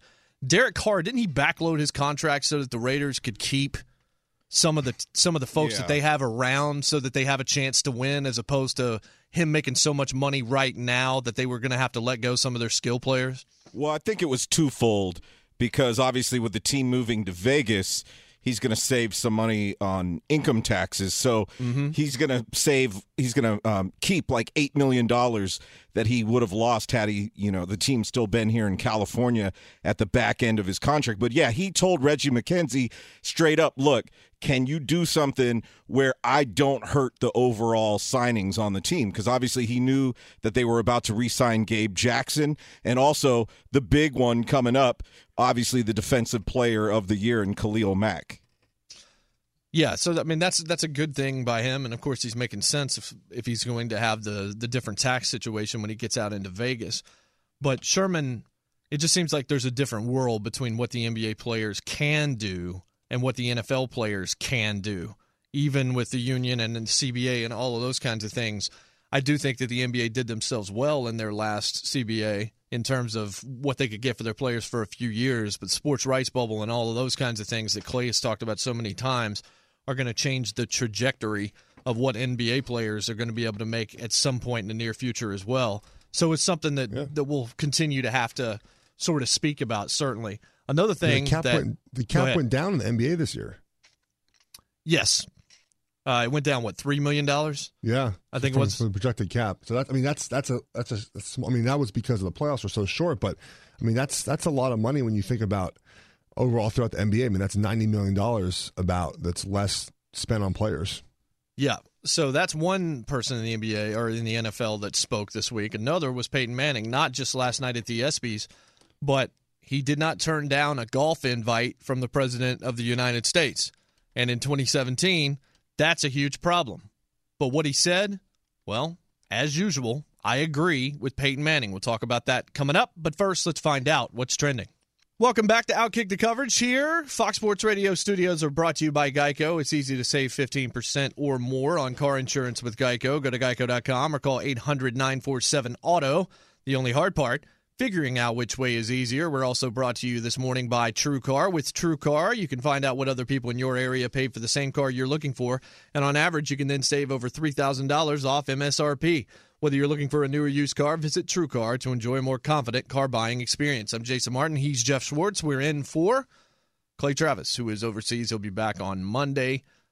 Jeff down in Charlotte, me in Nashville, Danny G and Justin spinning the dials radio style out in L.A. right now. So we're just all over the country here with Outkick the coverage. So we talked there about Richard Sherman and what he said about the money in the NFL and the players maybe needing to strike in order to get closer to what some of these NBA players have in terms of unilateral control. Peyton Manning also asked and was pretty matter-of-fact about this, said that a lot of people tried to talk him out of golfing with Donald Trump last month, but he never hesitated in accepting the invitation. And as usual, I agree with Peyton Manning. Here's what he said. I heard Arnold Palmer say one time, if the President of the United States ever asked you to play golf, you do it. It's a no-brainer. It was a fantastic experience. We rode in the motorcade over to the course, and I never felt safer playing golf. He said that to Jimmy Kimmel on ABC on Tuesday night. Now, Peyton Manning is a Republican. He did play golf with President Bush, with W, but he said he would have accepted an invitation from either Obama or Clinton if he had been asked as well. Said, I'd be there in a heartbeat. It was just the experience of playing with the office that was pretty cool to me, and I think it would have been almost un-American to have said no. And guess what? I agree with virtually every word that he just said. If I was asked to play with President Obama, who I certainly did not vote for either time, I would also be there. This calls into question recent statements or recent ideas that the Golden State Warriors are not going to go as a team to the White House when Donald Trump invites them for the celebration. And I said at the time when this kind of first broke, and this was the day after the NBA Finals that this started being speculated about because, my God, we can't even go 24 hours before we have to turn the NBA championship into something political, that I think that the process and the procedure and just the ceremonial asking of all of these various champions to come to the White House needs to stop. Because I think it's ridiculous. Not because I think that the president doesn't have time for a 30-minute photo op with these champions and all that. Just because it creates questions and it creates speculation that don't need to exist. And it's just unnecessary. It's like, I know, whatever. Trump watches, if he watches sports, great. Obama was a sports guy. Clinton liked Arkansas basketball. Reagan was a big sports guy. He was the one that really started ushering in more of the champions at a time. Ford, Nixon, all of these folks. I get it to an extent, but I think it's just kind of an unnecessary exercise. And the question that just drove me insane on this Golden State Warriors thing was, it wasn't even a question, it was somebody on, guess where, ESPN, that said, and it was in the morning, he said that the question is going to change from why aren't you going to why in the world would you go? That is absurd. It does not always have to be about politics. If the president invites you to do something like that, it is good for the country. If you have some kind of real objection, like hardcore objection, and you're an activist for a living, I can understand that. But that, to me, I just think the exercise of president inviting ex-athlete team for a celebration should be gone. Now, the Peyton Manning thing, Jeff, is completely different. He was just invited by Trump to play golf, and he said he would do it for any president, kind of the same thing. I think that's different. That's an individual decision by the office and an individual decision by the athlete, whether or not they want to spend time on the links for a few hours with each other. But in terms of teams going to the White House, I think this is done far too often, and honestly, I think it's a procedure that should just stop altogether. If you follow me on Twitter, which you should be doing at Jeff Schwartz, Jeff with a G, my feelings for our current president are very well known. However, yes. I'm kidding. Okay, I was about to say, I was like, if you follow me, you know my current feelings about that situation. But, however, if he were to ask me to play golf with him, of course I play golf with him. I mean, I don't understand why anyone would turn that down. The President of the United States has requested your presence, and you go golf with him. It's golf, and maybe you throw in there a couple questions about some politics. Why not? If he asked me to golf, I probably would ask some inappropriate questions. He probably would throw me off the course, but I would go do it. I'll do it anyways.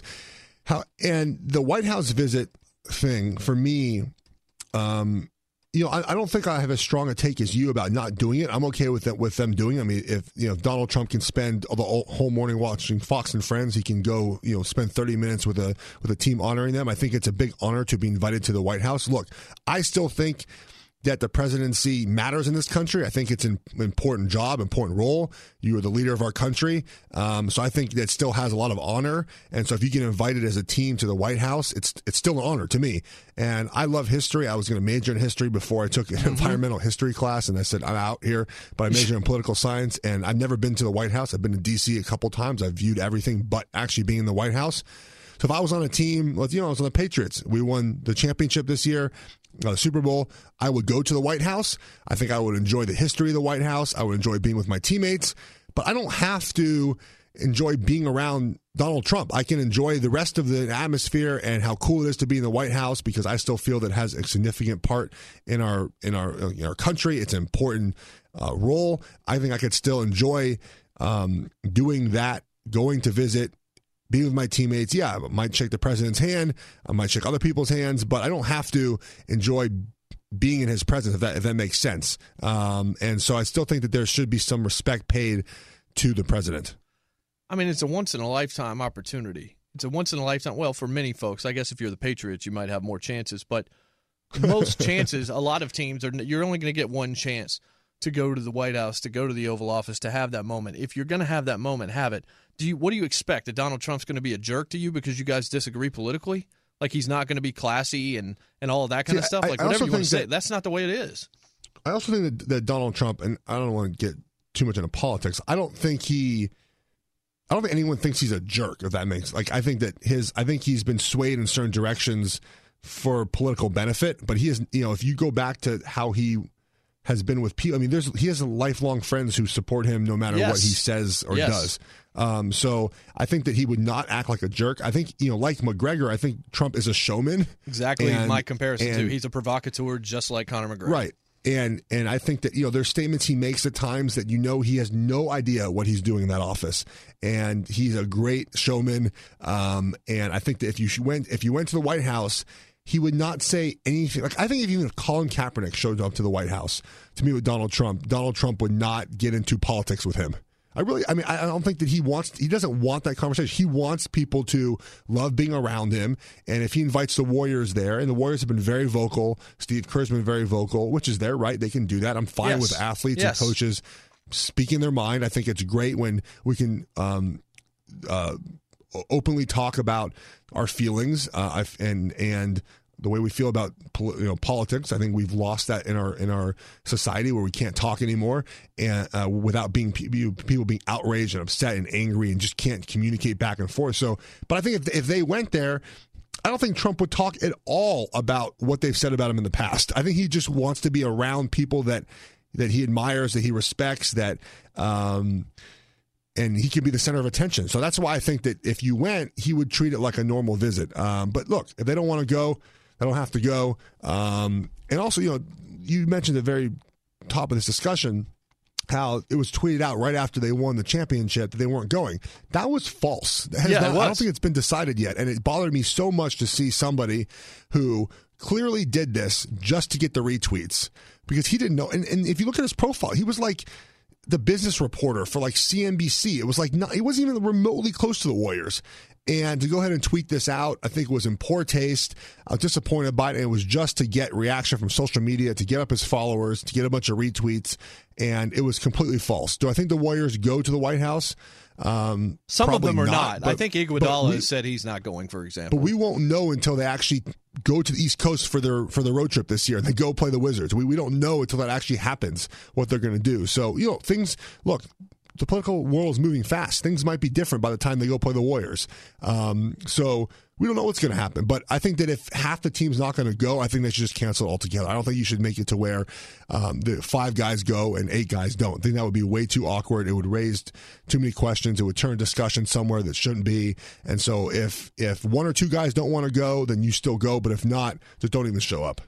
Yeah, see, I just think it asks questions that don't really need to be asked. If you don't ask a team to go, then we don't even have to have this discussion. Then if Andre Iguodala wants to make a political statement, he can just make a political statement on his own about whatever he wants to, instead of, oh, he's not going to the White House, well, that must mean this. That, to me, is just circling the bowl. That is not what we need at all. Like, if athletes want to talk, like you said, that's fine. I can then evaluate them based on their statements, if I agree or disagree with them, if that affects my like or dislike of them as an athlete, like a Kaepernick, for example. Kaepernick made that decision. But when you ask a team to go to the White House and Tim Thomas or whoever it is decides they're not going to go for whatever reason, then that changes things. And I just think that if you don't ask them, then we don't even have to worry about this. Then it's up to the player to go on Twitter and make a political statement, or in the next press conference that he has, the next time after a game that he wants to say something, he can, as opposed to being forced into one extreme or another. I know we've got some calls on the line. We've actually got 3, one in Utah, one in South Carolina, and our boy G-Dub in Cincinnati. You guys hang on. We got to take a break. When we come back, we will hear your thoughts on this. Our telephone number is 877-996-6369. That's 877-99 on Fox. Glad to have you with us this morning. It's Jay Martin, Jeff, here on Fox Sports Radio. Welcome back inside the Geico Fox Sports Radio studios here for the Outkick the Coverage radio program. Jason Martin, Jeff Schwartz in for Clay Travis. He's back on Monday. Great news. There's a quick way you could save money. Switch to Geico. Go to geico.com, and in 15 minutes, you could save 15% or more on car insurance. We're going to end the hour on your phone calls. We talked a little bit about Peyton Manning deciding, he'll play golf with the president, and talking to Jimmy Kimmel about that last month, saying that a lot of folks had said, hey, you shouldn't do that. And we sort of expanded that to talk about the Golden State Warriors and the controversy of whether or not they as a team or some of the individual players are going to reject an invitation from the White House. And the tweet that came out from CNBC the night of the NBA Finals that said that it looks like a team decision's been made that they're not, which turned out to be erroneous. Of course it did. So let's go to Cincinnati. Our good buddy G-Dub, who I talk to a lot more than sometimes Clay does, as he and I just like to, I guess, banter back and forth from time to time. GW, glad to have you on the show. How are you? What's going on, fellas? How's it going? Good, buddy. Good. Hey, Jeff, you're doing a great job, man. It's good to hear you, brother, on there. Thank you. Appreciate it. Let me just say this, guys, and I don't want to insult you by saying, damn, two white guys that just can't understand why the most progressive, probably forward-leaning league full of African Americans might not want to go to a White House and I don't know, honor a guy or be in the presence of a guy who insulted the very first African-American president in U.S. history by suggesting that he might not be American. Matter of fact, he did it to the extent to where the first African-American president had to go out of his way to the point to where he had to show his birth certificate. You do understand where I'm coming from, don't you guys? And you do understand where a black man might suggest that they don't want to be in the presence of that guy. Well, my take on the whole thing, though, GW, is that the invitation should be rescinded, not to the Warriors, but to everybody, because it forces people to make a stand when maybe they don't want to. Like, there's a lot of people. I know, GW, your politics are out in the open. Mine are, Clay's are, Jeff's are on Twitter. There are a lot of people that are political that you don't know about. But this forces you to either go or not go, and then you're going to get asked questions why you did or why you didn't. I think that the whole exercise sort of makes it so much harder for you to stay in the background on that if you want to. Iguodala is more open out there, but he can make statements on his own time. Like, I understand the reasoning behind some folks not wanting to go to visit Donald Trump the same way I would Obama or anybody else. I just think the entire thing should be scrapped. Yeah, but I think that's – but Jason, I quite honestly, man, I think that's taking the responsibility from the man that's sitting in office who said some of the most untoward things that have ever come out of the office of the presidency. I mean, put it this way. I disagree with George W. Bush in the war in Iraq. I disagree with his treatment or how he handled the relief of the people in Hurricane Katrina. But I would probably still go to the White House, if my team won. But what happened with Donald J. Trump is completely different than any other president than we ever had. And again, we're talking about a man that said that he wanted to ban Muslims. He insulted the very first African-American president by suggesting that he's not American. And I could kind of see why, I don't know, again, a league full of African-Americans who are pretty big Obama fans probably feel insulted that you insulted the first African-American president with the highest insult by trying to suggest that he might not be one of us. All right, fair enough, GW. We got to let you go because we're going to be in our final minute. Jeff, you understand my point, right? Like, I know what GW's saying. No, I understand his point as well. When I said what I thought about, that was my personal opinion about why I would go to the White House. I'm Jewish. There are neo-Nazis in the White House right now. I mean, that's true. I think that's different than what Trump has said about Obama and things like that. But I would still go. That's my opinion. I understand where G-Dub's coming from. I totally get that. And like you said, I mean, you have a right to not go. Andre Iguodala doesn't want to go. That's fine. I understand. But now if you don't go, you're going to be asked why you don't go, and that's why I think you get rid of it altogether. Because then you get rid of the questions. I know we got it. If I didn't go, I'd be honest about why I didn't want to go, though. Yeah, all right. So we may keep this going here on the other side. This is Outkick the Coverage. More to come here on Fox Sports Radio. Hello and welcome back to the Fox Sports Radio studios, brought to you by Geico. 15 minutes could save you 15% or more on your car insurance. Visit geico.com for a free rate quote. Outkick the Coverage radio program today also brought to you by AutoZone. Heat is the main cause of battery failure, so it's important to have a tough battery. Duralast batteries are designed and tested to start in extreme temperatures up to 167 degrees. They're proven tough. They're sold only at AutoZone. Get in the zone, AutoZone. Last night was the ESPYs. And I laid out a rant off the top, and I'm going to quickly reset that for you as the West Coast is waking up, and that was where the ESPYs were last night. I'm just going to do this list again, just ones that I kind of off the top of my head wrote down last night. Cy Young, Lombardi Trophy, Larry O'Brien, Stanley Cup, WWE Championship, Triple Crown Rookie of the Year, MVP, Vezina, Conn Smythe, Crystal Football, Gold Cup, Grey Cup, World Cup, Claret Jug, Green Jacket, World Series, Pennant, Gold Medal, Silver Medal, and yes, even a Bronze Medal, just to name a few. So where does ESPY award winner go in an athlete's obituary? To me, somewhere around Nickelodeon Kids' Choice Award recipient.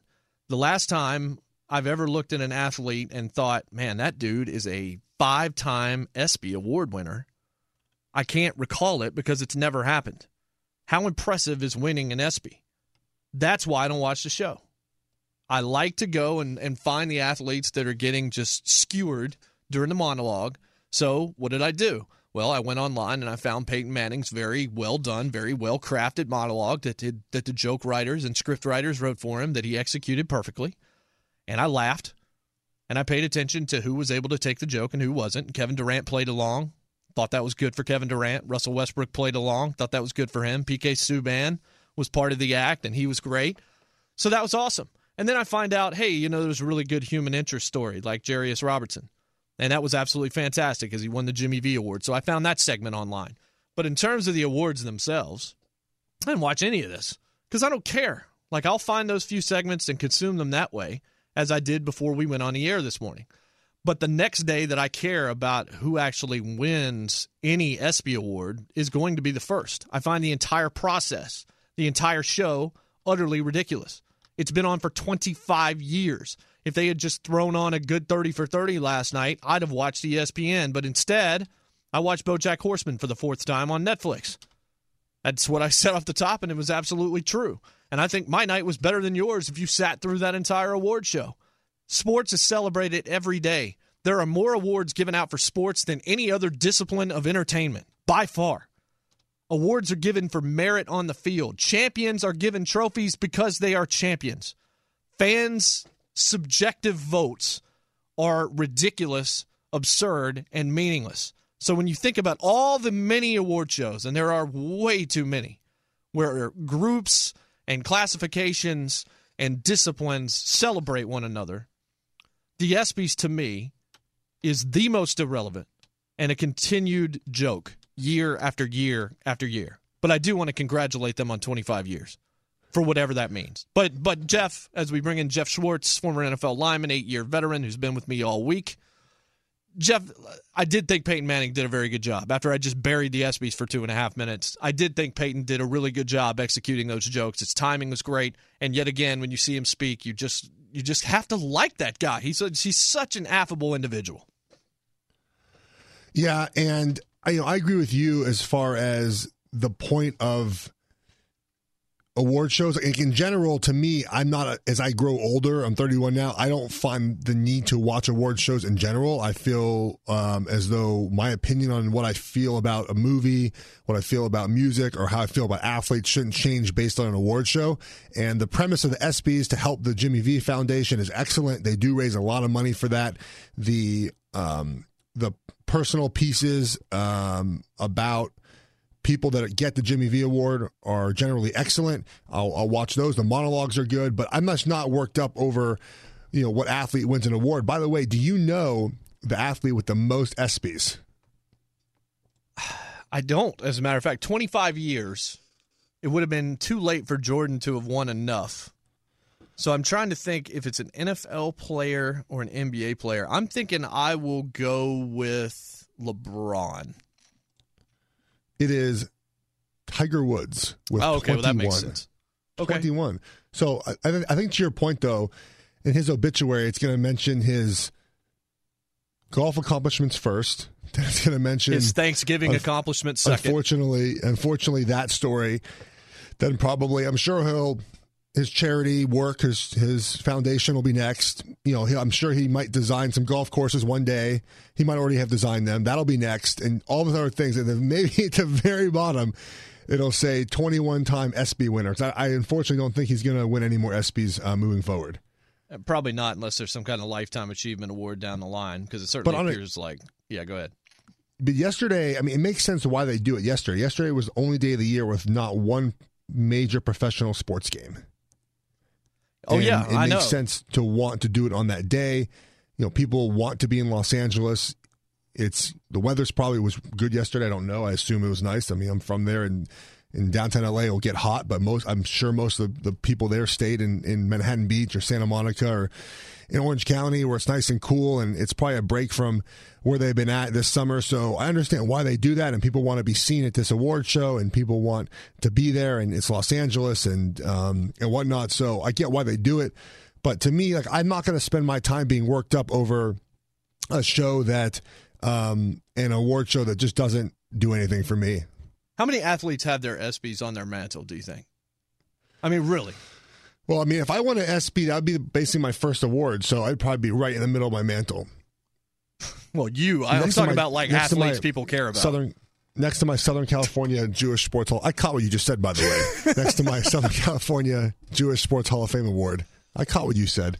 I will ignore that because we've had a good couple of days. Yes, it's been positive, yeah. No, yeah, I just think that, like I said, it's more about the guys wanting to be known and be there at the ESPYs. Like I said, I've been told to go there to increase my brand, and I just have not wanted to do that, and I don't feel the need to do that. And so yeah, that's kind of the end of my story and how I feel about the ESPYs. I'm not as worked up about it as you are about the idea of award shows. I don't watch the Academy Awards really. I watch the Grammys for the musical performances, and half the time I don't even know who's performing. I have no idea. I just watch it, and yeah. So it doesn't work me up as much as it does you.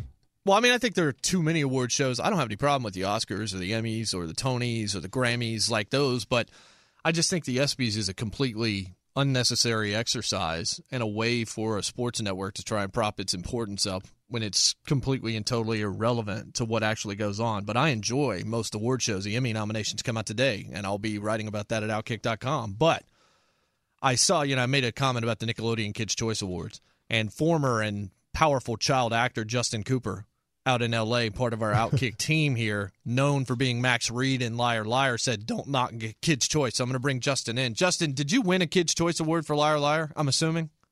No, I did not. Were you nominated?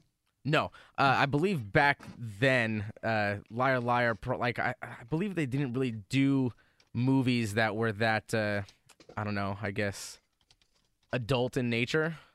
Okay. All right. Well, fair enough. So why do you care if I'm knocking the Kids' Choice Awards? Oh, it was. I got invited to the Kids' Choice Awards many times, and it was a lot of fun. Yeah, no, she was there, but it was. As far as I haven't been to any Oscars after parties or stuff like that. But obviously for a kid, it was really cool. After the award shows were finished, they had after parties, and they were full of all kinds of, cool little like booths and things, the hand wax and just different stuff like that. And then of course everybody on Nickelodeon's hanging around. Keenan and Kel are there, and it was a lot of fun. Okay, all right. I just wanted to give you a chance to announce if you wanted. Did you ever win any awards? Yes, a Blockbuster Entertainment Award. Yes. Yeah. Do you have a golden? Not to steal Ben Maller, but do you have a golden ticket like one of the Blockbuster tickets? Is that how that award looked? Did it have like the Blockbuster logo on it? To be honest, I don't even have the award, so I don't know what it looks like. Just like an ESPY, it's in somebody's like fourth drawer underneath their spatulas and egg beaters. Exactly. It's about how important it is. Your mom? Wait, Coop, your mom doesn't have that on the mantle at her house? No, I don't even. And apparently, I've also won. Like, if you look it up anywhere on the internet, apparently I've also won a Young Star Award. I've never even seen that one. What is that? I've never even heard of a Young Star. Oh. Your mom had you on Benadryl that day. Was that for Liar Liar, or was that for Dennis the Menace Strikes Back? Or that horse movie with the talking horse that looks like the single worst film ever created on Earth. Man. It definitely wasn't for the horse movie that I still have not even seen to this day. No, it might have been for General Hospital, to be honest. Oh, you did General Hospital? Yeah, I was on that for a couple years. For a couple of years? Yep. How many episodes? I don't remember. A lot of them. Were you a daughter of someone a that daughter? was... No, I was not. I mean, a son. I don't know. If you see your hair these days, you could pass both ways. Yeah, I was the son of Bobby and Tony. All right, you've just named two. Those are two names that could possibly be made up. Like, I have no idea what's going on in General Hospital. I figured you've probably seen all the episodes. Yeah, look, I'm a TV critic. I'm not a soap critic. And had a blog about it and a fan group chat.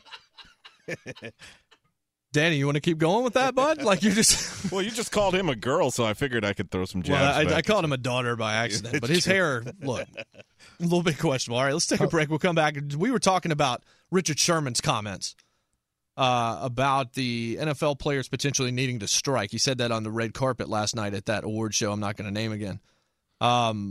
And we played that audio. Maybe we'll play it again. But then Jeff had a very poignant take. You should go back and listen to the Outkick the Coverage podcast. Subscribe at iTunes, Google Play, wherever. Go to foxsportsradio.com. You can listen to it there. We're taking over.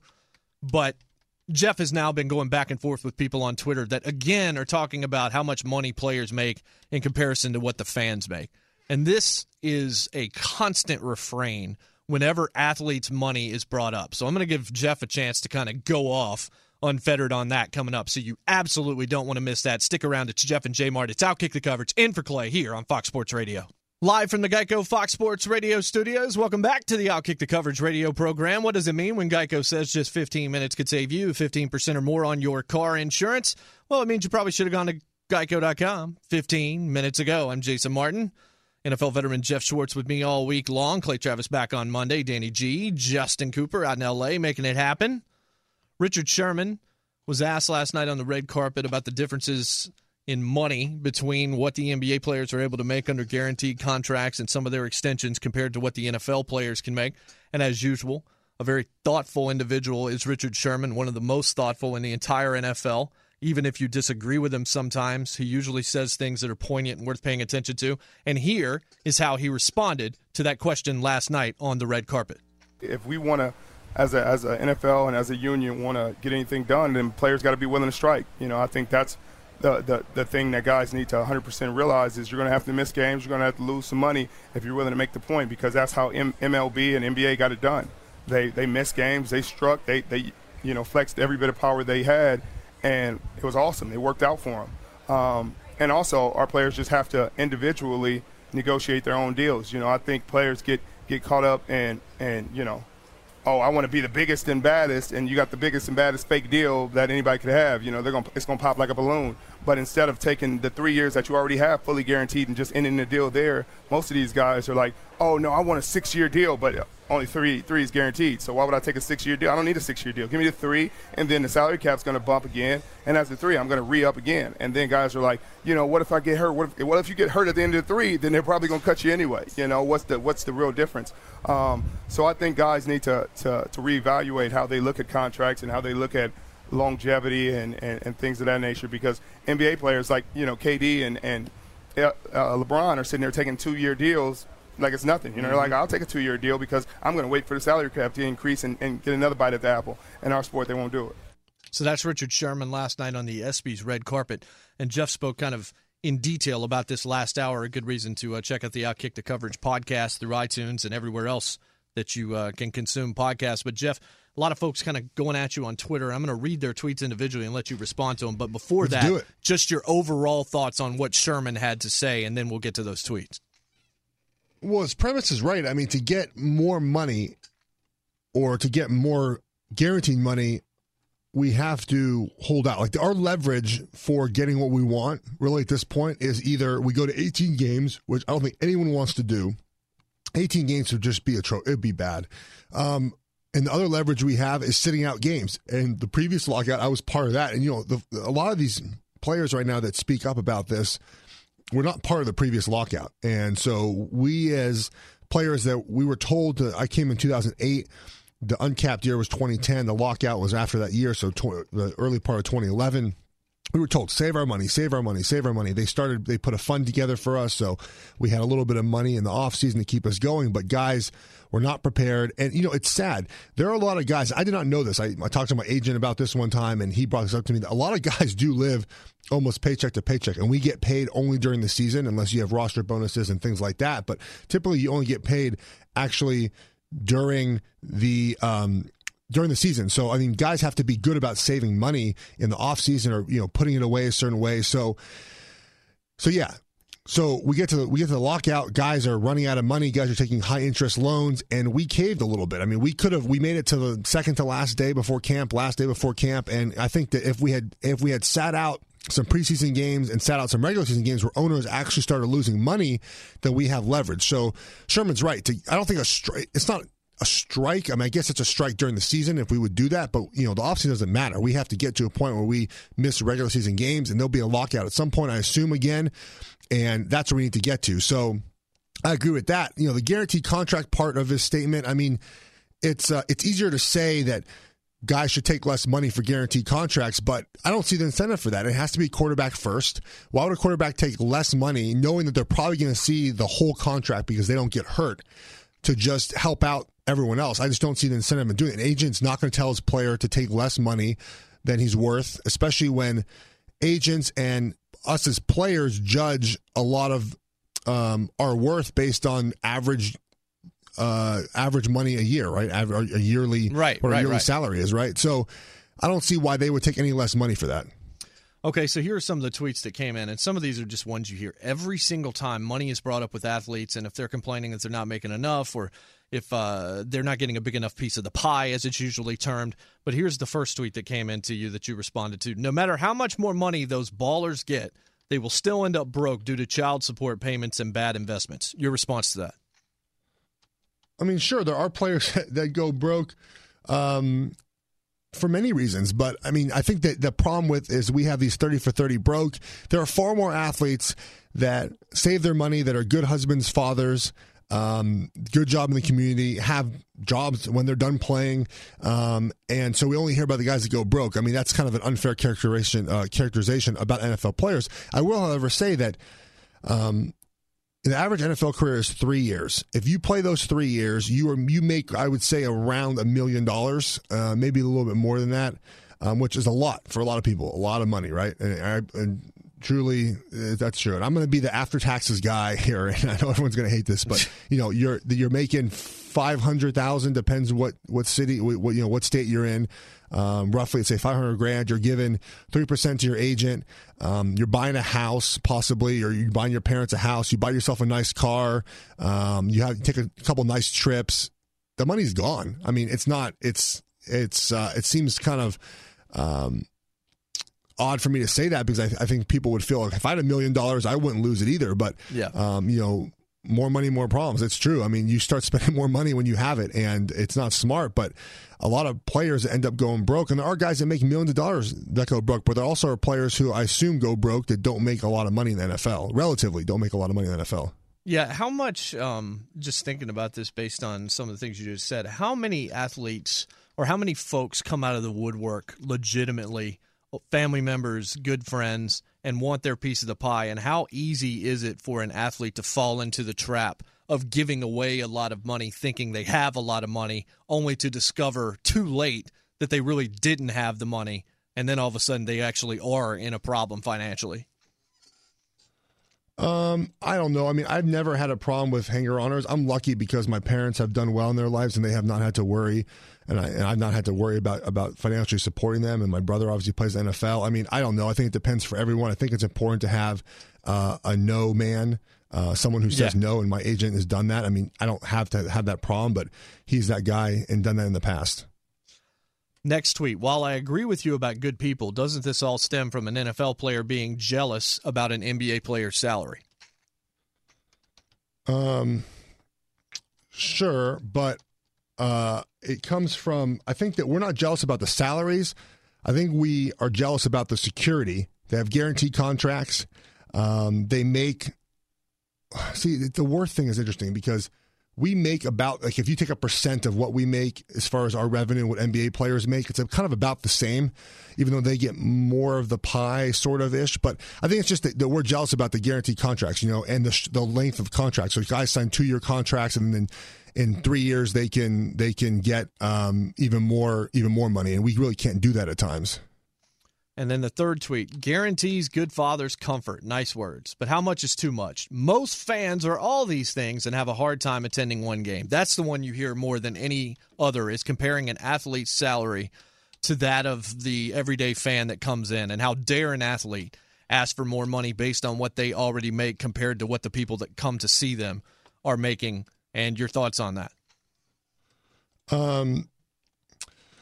Look, I get prices for games are expensive, and I understand that. I sympathize with fans for that. I've talked about this. Like I've been to only one NFL game, and that was last year with my brother. But generally, I would stay home. I mean, I think that staying home, you have your own TV, you have your own facilities, you have your own couch and your own fridge, and no traffic, and the weather's great in your house and things like that. I get all that, but just like how you are trying to improve your life and make more money in your job just like everyone else's, I mean, it's capitalism, right? We're trying to do the same, and if we feel that we're not paid a certain price and certain value that we deserve, then we're going to fight for more, and I don't see any problem with that. You're okay with, in your life or anyone else, fighting for a lot of money, but you're not okay with us doing that? I kind of see that's contradictory.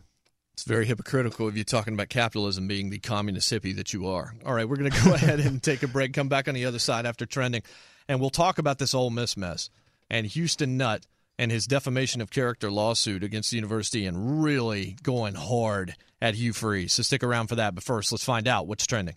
Welcome back inside the Fox Sports Radio studios. We're brought to you by Geico. As always, it's easy to save 15% or more on car insurance with Geico.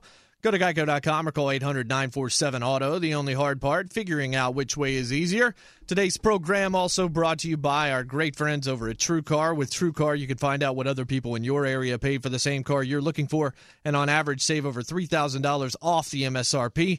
Whether you're looking for a new or used car, visit TrueCar to enjoy a more confident car buying experience. Jeff Schwartz down in Charlotte, Jason Martin here in Nashville, Danny G. Justin out in L.A., talking all sorts of things on today's show. The one thing we have not gotten to is this defamation lawsuit filed by former coach Houston Nutt against Ole Miss, alleging that Hugh Freeze and other school officials created a, quote, false narrative, unquote, in an effort to place primary blame on the former coach for the recent NCAA investigations. Nutt is seeking damages to cover lost wages, embarrassment, attorney's fees, punitive damages, and emotional distress. But without question, the bus is being rolled over Hugh Freeze if Houston Nutt is driving it. Like, that is the main thing here, saying that he conducted off-the-record conversations with journalists, which is not something that doesn't happen all the time, all across the country, as part of a smear campaign against Houston Nutt to try and take some of the pressure, some of the onus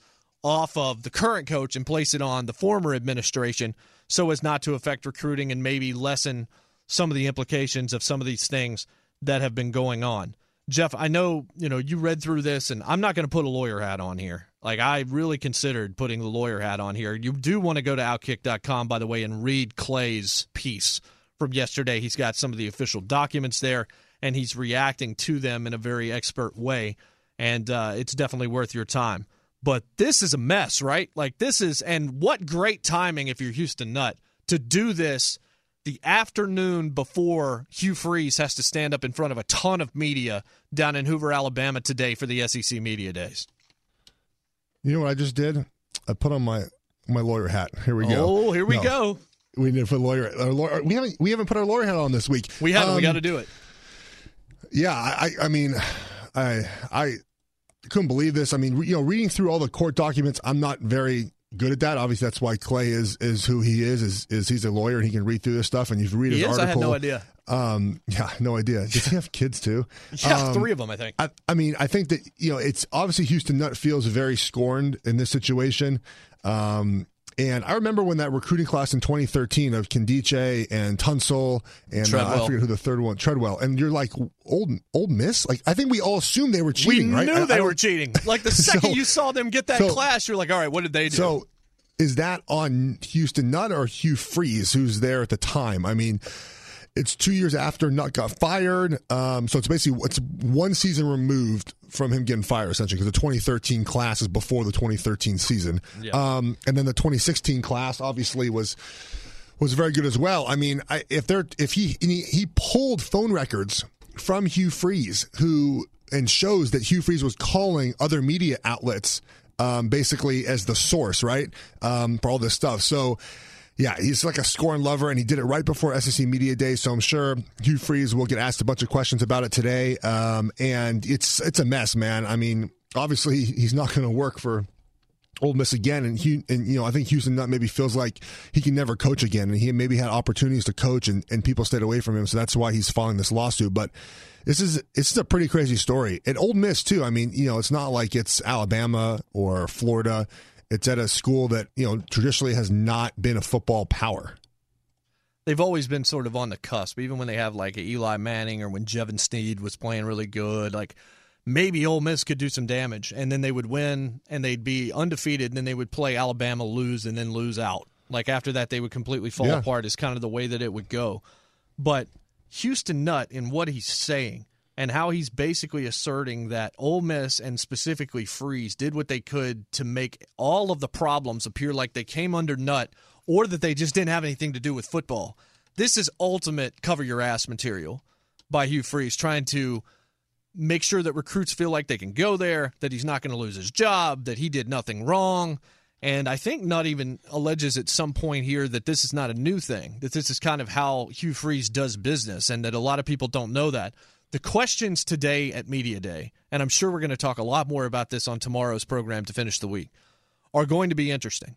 Because if you're Hugh Freeze, Jeff, how do you answer this? Do you just say no comment and move on? Because that, at this point, nobody is going to want to talk about Ole Miss football today. Nobody's going to talk about what's going to happen on the line or how the second corner is going to play or anything about that. They are only going to want answers and comments on this. And I guarantee you Hugh Freeze is not going to want to say one word. So this is going to be muy awkward today.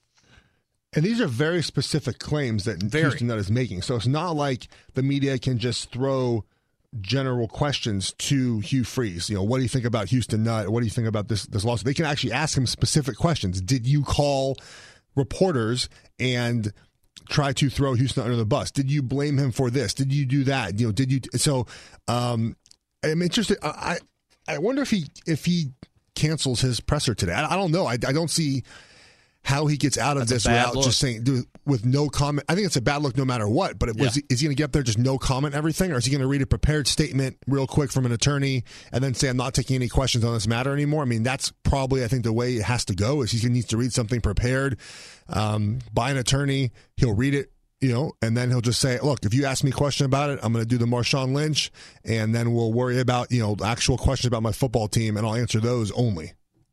Well, Ole Miss already released a statement. General Counsel Lee Tyner came out and said the school had not been served with the lawsuit, at least as of yesterday. Quote, "We are aware it has been filed. We were provided a short time ago a copy. We will carefully review Coach Nutt's claims and respond in due course." I would bet you there is going to be a prepared statement. I don't think Freeze is going to cancel his media availability. I just think that's impossible, and there's going to be a lot of folks that cry foul if that goes down. That's a bad look. He's got to at least stand there and say no comment. But I think it's most likely that you're right. He probably reads a prepared statement, says, I will have no further comment on this, and then the next 2 or 3 questions will be about that again. He will say, refer back to my statement again, no comment at this time, and then that'll kind of be it. Like, it won't make news except for the fact that it doesn't make news. He's not going to say anything. He's not going to put himself out there, and really he can't. Like, there's nothing that he can say right now that's going to be beneficial. He's going to have to spend some time with some smarter people than him on stuff like this and figure out the proper course of action, certainly. But this is great timing. Well, it's great or terrible timing depending on where you fall on the sides. Houston Nutt definitely with an axe to grind and definitely timed this. It seems like he certainly timed this intentionally to make this as tough as possible on Hugh Freeze today.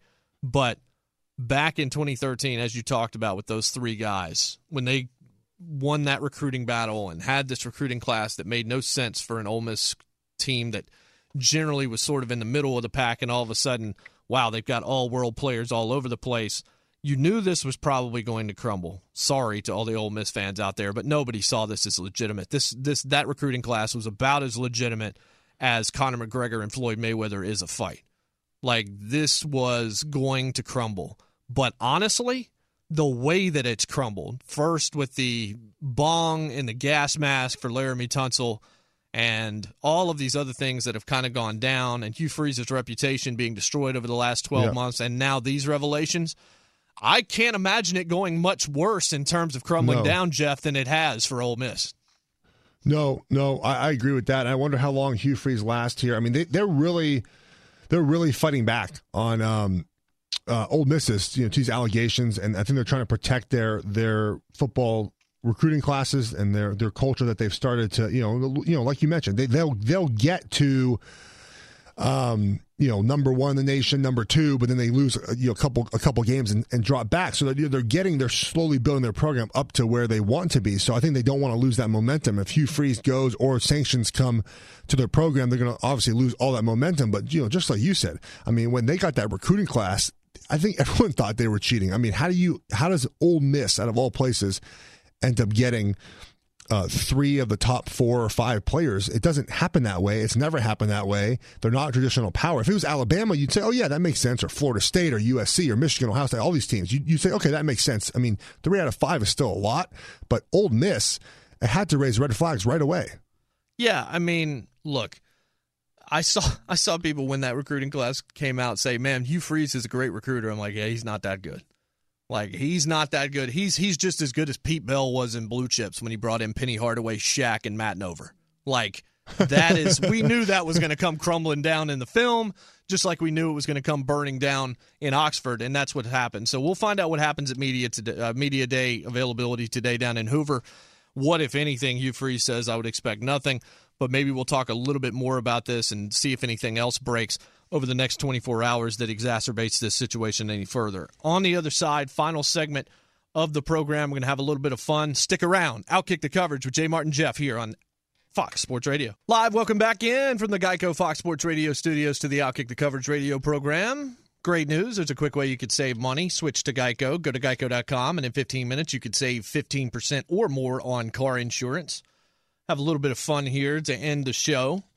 Some interesting names being brought up in the political circles from entertainment and from sports. I'm told we have it. So Kid Rock announced that he's going to run for Senate in Michigan. Kid Rock's been a subject on the show a couple of times over the last few weeks. First with Clay saying all summer long it's going to turn out to be Michigan's Sweet Home Alabama or Country Roads. I beg to differ.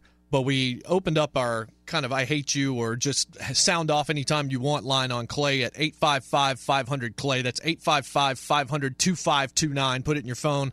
Call us drunk. Call us when you're under the influence of something or when you're at your most mad or when your team's just lost, and just have some fun because we can edit it out. And that's what we did. We had a caller that has already become legendary, Percocet Pistol Pete, and I think it relates really well to Kid Rock. And if you missed this on the last day before Clay headed to Europe, you're going to get a kick out of that. Enjoy. Are you serious, man? Percocet Pistol Pete here. He's talking about Kid Rock, and he doesn't know who Bruce Springsteen is, the boss. And he's saying, I've been to a couple Kid Rock concerts. Well, you want to know why Clay is gay? Because he listens to Kid Rock. Are you kidding me? Percocet Pistol Pete here. I'm just appalled, and I cannot believe that he said this. Doesn't know who the boss is, but he listens and has been to Kid Rock concerts. Then he said, I've seen Kid Rock at some strip clubs. First of all, people that go to strip clubs don't admit that they go to strip clubs. So that's one telltale sign that you don't go to strip clubs. And if you saw Kid Rock at a strip club, you were probably at a gay strip club. Percocet Pistol Pete. I'll call back later, man. I got to do some work. I bet you if we are on the air for 30 years, we are still playing that cut in 30 years. Percocet Pistol Pete had to go do some work. I can't wait for him to call back to 855-500-Clay. Kid Rock, Robert James Ritchie. The website kidrockforsenate.com is real. He has a major announcement coming in the near future. We've also, heard about The Rock potentially looking into running for the presidency, and we've speculated that Peyton Manning could easily win in the state of Tennessee if he wanted to be governor or senator or anything else, but he's so likable, and of course you had another example of that last night at the ESPY Awards. Jason Martin, Jeff Schwartz with you finishing up here on a Thursday. Jeff, first off, I don't know if you've heard that call before, but that is just absolute gold. I've heard part of it, but not the whole thing. It's incredible. I mean, the range of calls that come to this show, I think, is like none other. I mean, yesterday we had a priest call in, right? We had someone who was, I would say, recovering domestic violence. I mean, he arrested and paid his for dues. it. Yeah, paid his dues. It's a better man for it. We've actually, we've had calls today, great calls today about race and politics, and now we have Percocet Pistol Pete. And it's quite a show. All right, so it got us to thinking here in our last 3 minutes. What other names in sports could you see running successfully for political office? Now, not The Rock and not Peyton Manning. Those are way too easy. And not Jeff, I think Nick Saban's out too. Nick Saban. Okay, so Nick Saban is out as well. So I'm going to throw one out, Jeff, and then you can throw one out. And then we'll just kind of do that here in our last few minutes. Well, in the state of Ohio. Saban's out. I'm saying Nick Saban's out because I think he's already he'd be number one for both of us, right? Yeah, I think Peyton would be number one for me, but he's definitely in that top three. In the state of Ohio, is it run for president? Is it run for president? Or just run for office? some kind of decent office. I'm not talking about city commissioner, but senator, governor, that kind of thing. I think LeBron James in Ohio is one that's worth exploring. Yes, he's on my list as well. So what do you got? Oh, he's on your list as well. What else do you have? I have Tom Brady. I know he's disliked basically around the country, but I think in Boston, in New England, in Massachusetts, he could win something. PK Subban. People don't know about his personality. I think he could. He's awesome. Right, I agree. I think he could win some sort of seat. You put LeBron, so you're going to hate this, but Kaepernick would win something if he ran the right place, and I'm true about that.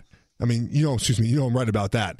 If he ran in some district in California, he could win that. And then Greg Popovich.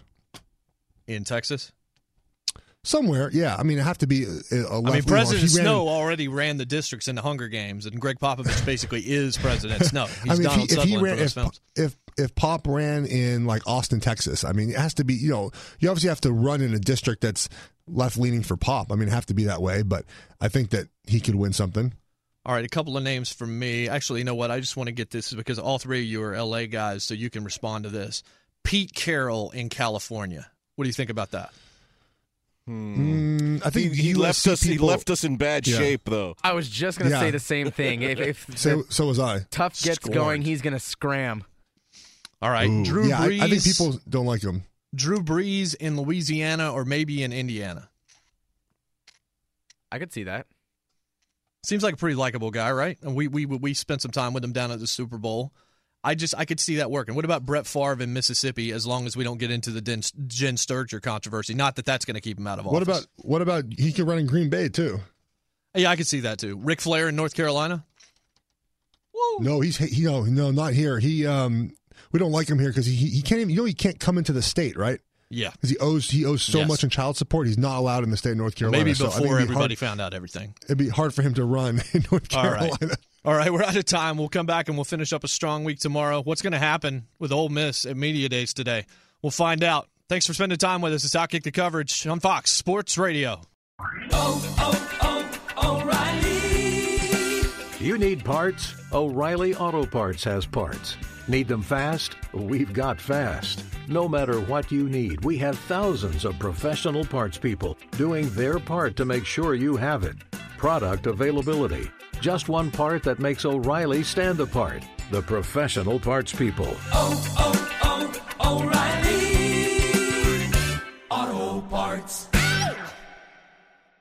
At Bet365, we don't do ordinary. We believe that every sport should be epic. Every home run, every hit, every inning, every play. From the moments that are legendary to the ones that fly under the radar. Whether it's a walk-off grand slam or a base hit to center field. Whatever the sport, whatever the moment. It's never ordinary at Bet365. 21 plus only. Must be present in Ohio. If you or someone you know has a gambling problem and wants help, call 1-800-GAMBLER. I'm Katya Adler, host of The Global Story. Over the last 25 years, I've covered conflicts in the Middle East, political and economic crises in Europe, drug cartels in Mexico. Now I'm covering the stories behind the news all over the world in conversation with those who break it. Join me Monday to Friday to find out what's happening, why, and what it all means. Follow The Global Story from the BBC wherever you listen to podcasts. Hey, it's Jonas Knox. All right, game off. We got to pause here to talk more about Monopoly Go. I know what you're saying, flag on the play. You already talked about that, but there's just so much good stuff in this game. In Monopoly Go, you can team up with friends for time tournaments where you work together to build up each other's boards. The more you win together, the more awesome prizes you unlock. And there's so much to get. Unique stickers you can trade with friends to complete albums for big prizes. Cool new playing pieces to travel the boards with. Hilarious emojis for taunting friends when you smash their buildings or heist their vaults. Plus, Monopoly Go feels new and exciting every day with constantly changing tournaments and challenges. A ton include their new unique mini games like digging for treasure or a robot pachinko machine. And there's always new timed events that help you win big, like massive multipliers for everything you win or rent frenzies. There's always something fun to discover in Monopoly Go, so get off the bench and go download it now free on Google Play or the App Store. Game on!